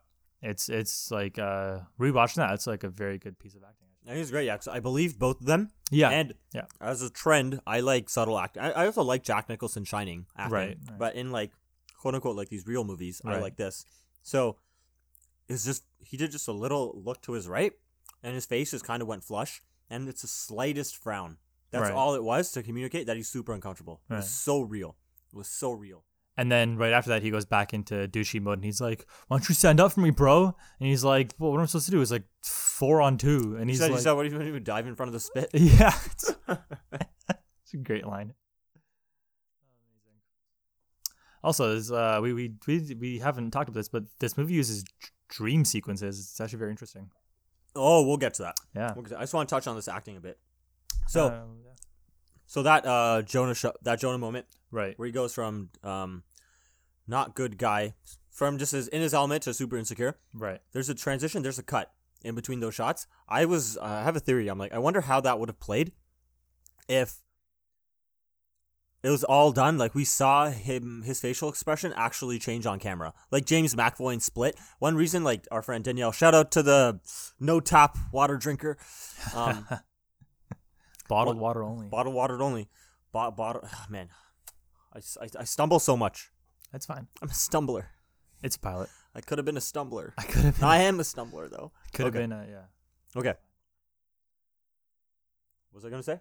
You were talking about having that as a longer take with no cutting. Not long, just on camera the change. Right. I think that would have made it even more impressive if we saw that change. Like in Split, he's just changing personalities, right? And James McAvoy, and it's like, oh wow, he's such a great actor. No. Do you think he's not? No, I think he's fantastic. Okay. I just like saying it because it's just fun. This is kind of like your Nina thing. What's my Nina thing? Where like if Nina is doing an impression of someone, it's layered in like a million layers of irony. Oh yeah. She's just like, oh yeah. And then my prof was like, "Oh my god, that's such great work." And it's like, did he actually like your work? And he's like, "Yeah, he did." And it's like, oh, okay, you made it sound like it was like sarcastic. Yeah, no, yeah. Yeah, James McAvoy did really well in that movie. So, value prop, if possible, see if you can show that behavior change on camera. Right, but why do you think they didn't for this movie? I think because comedies are generally pacing is super important. Right. And the fact that he turned around, the camera would have had to move, and that is time. And it might have been a camera move that's like not in the visual language of this movie. No, this movie doesn't have a lot of camera moves. It does, not too many. Yeah. Right. Like in the Scorsese Spielberg vein, nothing like that. But it would have been interesting. But it still like works. But the fact that I had to like pay attention to it for this podcast to actually notice it, right? Says something. It's not very in your face, which is why maybe Jonah Hill was not 2-time Academy Award nominee. At Jonah that point, Hill. He was just Jonah Hill, Dustin Hoffman's son's friend. Exactly. That's how I know him too. Yeah, we're friends with Dustin Hoffman's son, by the way. I mean, who isn't? Dickie Hoffman. That's his name. That's his name. Is that like short for like Richard? Yeah, Richard Dickie Hoffman. He does a lot of coke. Wait, what? Oh yeah. How do you know this? I'm making everything up right now. Oh my god, I'm believing all of this. You know why? Because I'm a subtle actor. Very subtle. Woo! From the smile on your face, from ear to ear. Killing it. Killing it. Okay, next value prop. What else did we learn, Pocket, from this video? From this, me and my sister, we've been, so we call like things vids, like YouTube videos. Oh, vids. We started calling movies vids. Oh my god, that's ironic. Yeah. Yeah, very ironic. But it's fun though. Vids. What vid are you watching? What you think of that vid Schindler's List? Oh my god.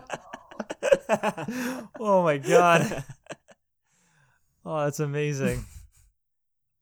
Oh god, that's so good. Okay. Goodbye, Jews. Goodbye, Jews. Come back. My sister's freaking out. She doesn't get our reference. It's okay. Oh, have you not seen the movie?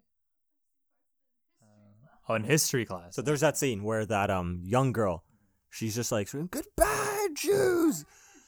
Goodbye, Jews!" No, we're referencing Louis C.K. talking about that joke where there's like, I don't need to go into it. No, it's not important. It's not important. Just listen to Louis C.K. I wanted, okay. One alternative name that we had for this podcast was Harvey Weinstein Did Nothing Wrong. And Natasha, you said your friend who listened to this. They did not like the Harvey Weinstein part. Yeah.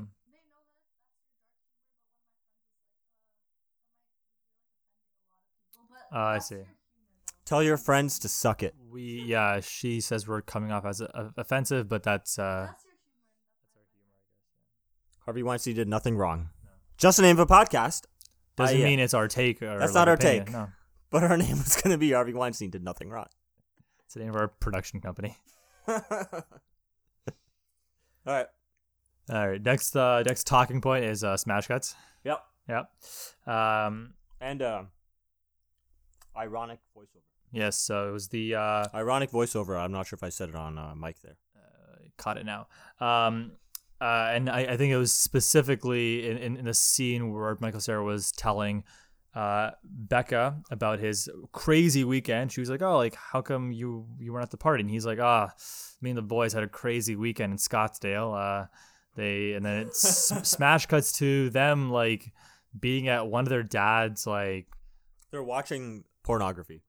Yeah, no, they're watching porn. They're at a party. It's just with making lovin', Michael Cera, Jonah getting drunk. Pretty much, he's trying to act like it was a cool, really sophisticated. They're just being ratchets. They're being ratchets and being kind of lame, but it's just funny. But it's funny because he's trying to impress the girl, right? Yeah, exactly. So lesson, value prop there. You can use like that almost like ironic voiceover. Right. When a character is like, say, trying to impress a girl, or you want to show that the character is lying. They do that in Wolf of Wall Street. There's a laugh out of it, where Leo, he goes into the Pink Sheet, the penny stock place with Spike Jonze, right? Spike Jonze, actor from Moneyball. Right. That's Spike Jonze. That's what he's primarily known for. That's all I know him for. He's an actor. He doesn't make movies. Why would he? He's a hack. Spike Jonze. Sorry, I'm eating dumplings at the same time, and it's making my mouth sweaty. Sweaty mouth. Sweaty mouth. Sweaty mouth. Sweaty mouth sounds like a disease. Sweaty mouth Manish. That's my name. That's your nickname.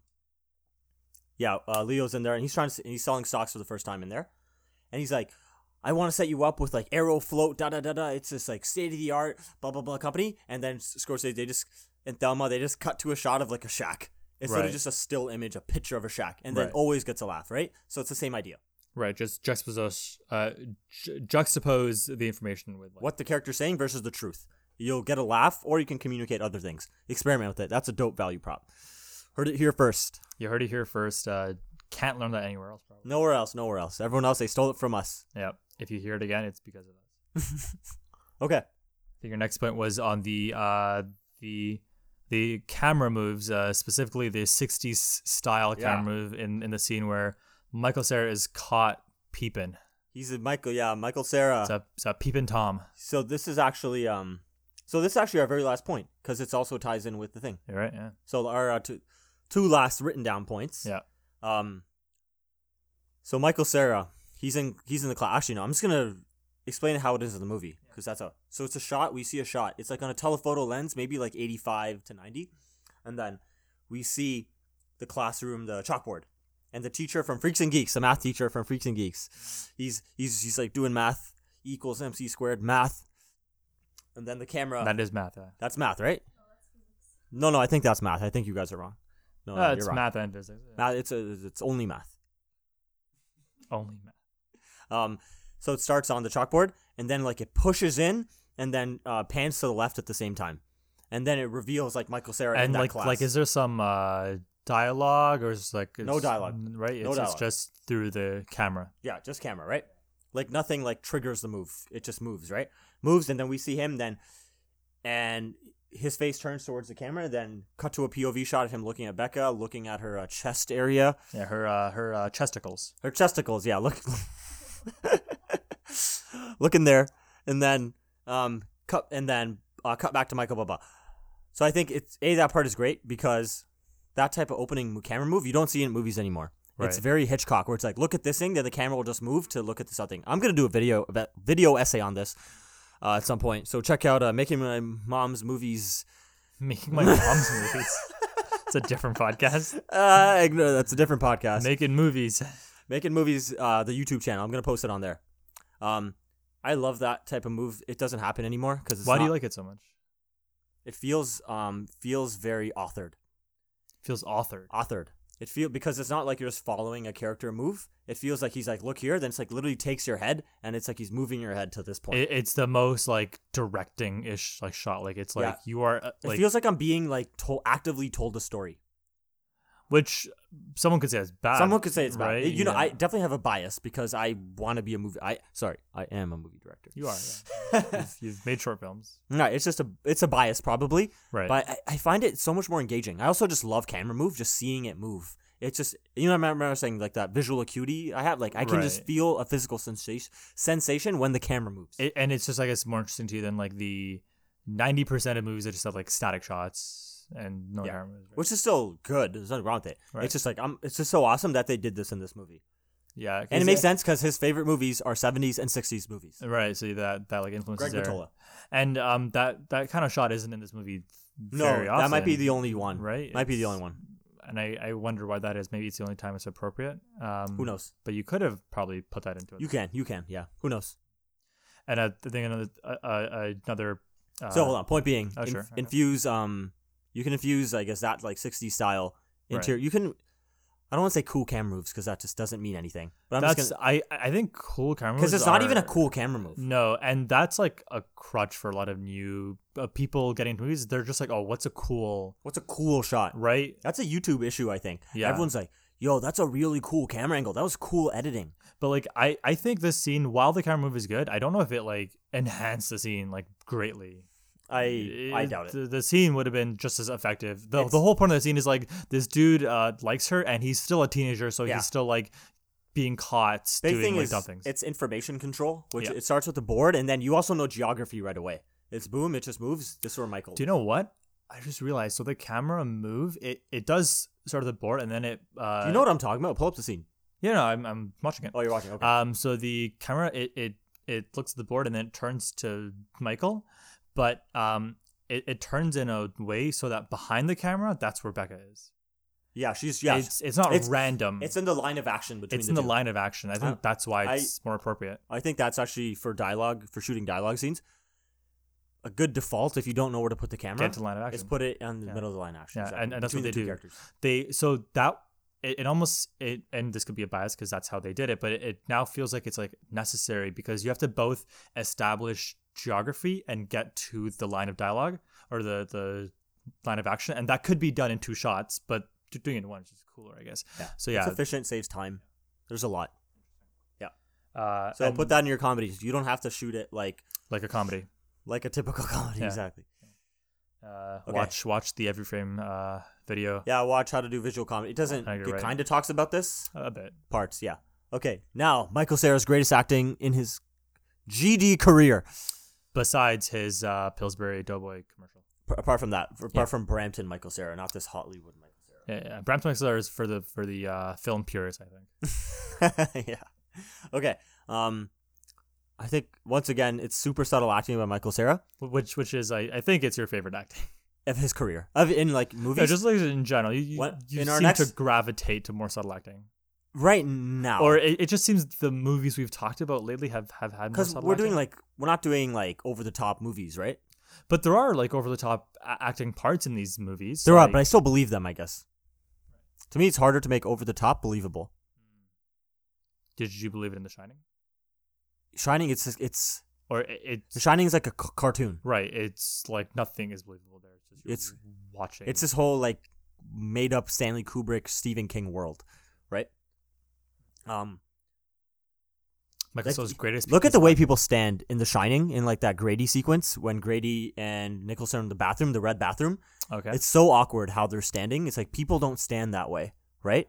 So automatic, like in every aspect of that movie, there's no like reality. The whole point is Overlook is crazy. Right. So like now like the way they stand is weird. Everything is slightly uncomfortable. I haven't seen the movie too much.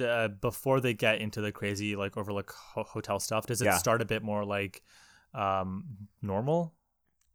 Just like the like shots itself and everything? The shots generally are the same. Or I guess the acting. Kind of, yeah. It's a bit more normal before like that. It gets more over the top as Which makes sense, right? Because he's going crazy, right? So that's why it's a horror movie. If this is not a horror movie, Superbad is not a horror movie, right? So Michael Cera, he's looking at Becca's testicles, right? And you see him look, and then with just his eyelids slightly drop, and that's the moment you know he's just lost in them. Right. Oh yeah, his he eyes has just seen a black hole. Oh my god, yeah, that's actually very very true. I very relate to that. Very relatable. My sister's here. What are you doing? I'm a red-blooded American. I'm allowed to have feelings. How do you? So that's happened to you? Oh yeah, in class. Has that happened to you? No comment. Actually, don't know. I'm honestly being honest. I don't know. I don't remember. It's for sure happened. Okay. Yeah, I don't know. I don't know. It's fine. I don't know. My sister's here. She can't read subtext. I'll take everything you say as like it's like not true anymore. Like as long as she's here. As long as she's here, yeah. That amazing that acting. look is a great way to convey it's so she's good. Just like lost, yeah. And then it's so good because the thing that happens right after. So Becca, like she catches him looking. She looks at him like, huh? Like squints her eyes, and then you see Michael Cera look away. The teacher's saying like, and that's why like E equals MC squared. Then you see Michael like just nod his head like, yeah, you're right. That is why E equals such MC squared. overacting. It's such but overacting. Appropriate overacting. So he did Laura C's acting meta in this scene. Really roasting her on this podcast. I'm sure she's lovely and great. Yeah. It's just that one scene, right? Remember, as always, we're not trying to put anyone down. I'm talking about this is not a criticism podcast. No, it's just like observing. Shit. Yeah, just observing, right? We're trying to get better. He does bad acting to Becca to convince Becca that he wasn't looking, and then that's why we laugh. We can tell, oh, he's faking it. It's like, very oh, meta, yeah. It's so meta. It's so good. That's why Michael Cera is the GOAT actor. Daniel Day who? More like Michael Cera Lewis. I don't know. The Lewis part is what makes you the amazing actor. So great. So I think those are our main points. Those are the notes we got written down. Yeah, main takeaways from this movie. I think okay. I think the most important though is Jonah Hill's Jufro. His Jufro, yeah. Really sells the schmuck look he has. That schmuck look. Actually, I do. We can talk about the flashback scene. Flashback? So they're buying the gold slick, trying to buy the gold slick. No, it's not a flashback. It's a dream sequence. Yeah. People have covered it. I don't know what we're gonna say. Have people covered it? Probably. Like it's just cool. It's kind of like having your cake and like eating it too, right? Because that's a very good way to put it. Right, because the movie is quite realistic, so whatever happens in that dream sequence like wouldn't happen, but it's funny, so you just want to see it. And exactly. It's what's going through a kid's head. It's like, yeah, if I buy this alcohol, the CIA is gonna come down and shoot me in the head. Yep. It's like worst case for you. So yeah, it makes sense and it's funny. That's all you need. All you need in movies. Okay. So yeah, use dream sequences very carefully. Yeah. Very carefully. No. And they did a good thing where we didn't know it was a dream sequence until like the. Yeah, that's true. That's true. When it's revealed, it's not like the dissolved. And I think it gets crazier in the next dream sequence. It gets crazier and crazier. My favorite one is still when he gives him a $8 bill. That's my favorite one. That's what, that it took a few like rewatches actually for you to notice it was $8. I didn't notice that at first. Yeah, it's so good. It's like, thank you, Seth. Thank you. Okay, those are all our written points. Yeah. Everything else, I'm pretty sure you can find. I think one we talked about off mic, which is Michael Cera has already brought this up in the Hot Ones. Yes. Hot Ones interview, but I thought it was super interesting. So if you haven't seen it, watch the Hot Ones interview with Michael Cera. It's on YouTube. But he talks about the casting process for McLovin and how when they were doing table reads with Jonah Hill and Christopher Mintz-Plasse, Jonah Hill was getting so frustrated because whatever shit he would say to McLovin, Christopher Mintz would just brush it off. He's so chill and just lackadaisical in real life too, apparently, that whatever he was spewing at him, it just wouldn't work, and it would frustrate Jonah and make him go harder, and it would make the scene funnier because Jonah has to try way harder to throw McLovin off his game, right? So that just frustration, it's probably why McLovin's such a memorable character. He gets under the skin of Jonah so much, it just makes him funnier.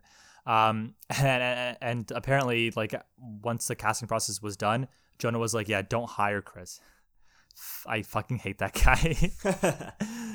So yeah, very good casting call.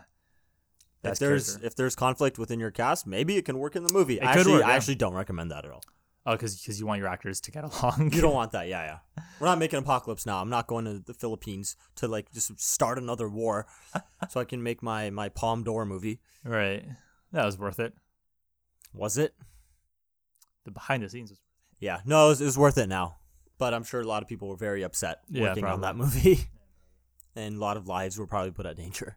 Yeah, well, that's what movies are. It's all about, right? It's for the art. It's for the greater good, as they say. The greater art. The greater art. Okay. I think those are our main points. Yeah. Watch. I actually did have one. I thought of one just now. Okay, yeah. So, Christopher Mintz-Plasse, I think he gets no dolly shots in the movie. He earns his dolly shot at the very end. Oh, so wow. This is after he got with the girl. It's in. Oh my god, it's in. All that's done. It's in. Oh my god, it's in. I forgot that. My sister's freaking out. Her face is a great face. Great face. Dolly on that face. Dolly on that face. Dolly into my heart. Dolly into my dreams. So he's with Bill Hader Yeah. and Seth, and they're shooting up the car, right? And it's his final shot. He's like, oh, can I shoot the car? They're like, yeah. He shoots it, and he's still doing his Ebonics. I love break that yourself, he has, boo. He holds the gun sideways like a Glock. This man was raised on 50 Cent and G Unit. I love it. 100%, right? So he's shooting it, and then at the very end, McLovin, as he's unloading shots, the camera finally pushes in on him. Yeah. Like that hero shot, right? Oh, yeah. And he's just going, it's good. And it stops on him. He goes, tight. Fuck, that guy's so cool. So good. But yeah, earn. You can emphasize that moment. That moment would not have been the same if you weren't dolling in. He wouldn't have seemed cool. This is the first time he seems cool. And actually, he seemed cool when he's being taken away by the cops. They're doing it, faking it, right? No, but this was before that. This is after. This is his very last shot in the movie. Really? This is the very last thing in the movie for him. Oh, wow. Yeah. It's a final hero moment. So earn those hero dolly shots. Django does it. Django gives... when he's in the blue suit. Exactly. From underneath, and it's going... Doo, like that music, that Ennio Morricone, whatever is playing. Yeah. All right. I think that's all we got. I think so. Do we want to talk about high school stories? It didn't really come up organically. It did not. So we should not force it. Don't feel the need to force it. No. What do you think, producer? Should we talk about it or no? Curious? Are you curious about what we were like in high school? No. Was high school like this movie? No. I was not tunnel visioned on getting laid. Nope. The most I can't talk about it. Oh, wow. Okay. No, I'm joking. A kid. Most similar. Honestly, this movie's pretty goofy. There's nothing was. It's very. Crazy. So this movie, this movie is just like Homer's Odyssey for getting laid. It's a beautiful tagline for this movie. Oh yeah. Homer's Odyssey for getting laid. Yeah, that's what this movie is. They go on this huge journey. When they find gold, they find elixir, Ah, sirens along the way. Who are the sirens? The period woman. She's a siren. She's a siren. Oh my god. She's a siren. When this movie eventually gets on the Criterion Collection, Yes. I want you to write an essay on it I'm gonna make a video essay on this about how it's like Homer's Odyssey. How it's like Homer's Odyssey. Yeah. You know, I actually, it's interesting, but it doesn't help you make better movies. It's What's actually that? most of the Criterion stuff. I'm like, this is neat and interesting. I'm not making better movies because of this. It's like, but more that's for, just like, me. That's just I want.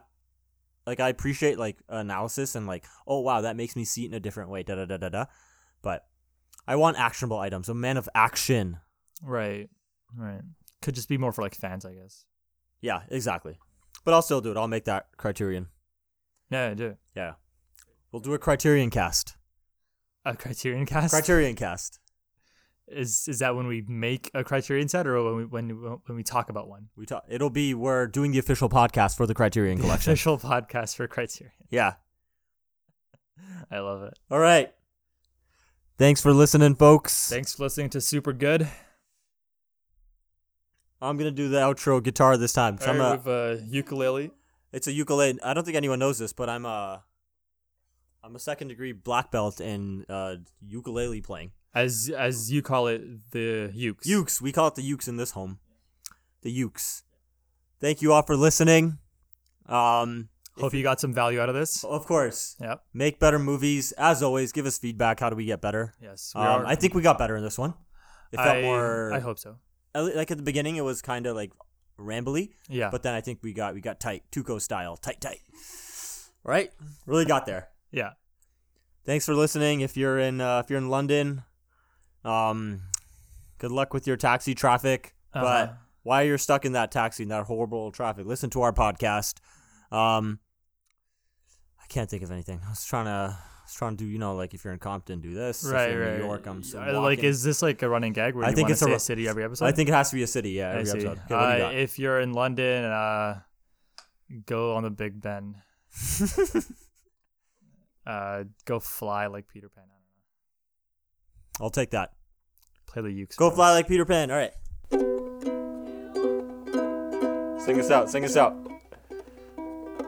Superbad. You're actually super good.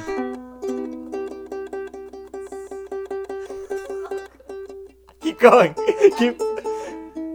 Superbad. You make us want to make funny movies. Muhammad's the most common name in the world. That's enough. Cool. Thanks, guys. Peace. Later.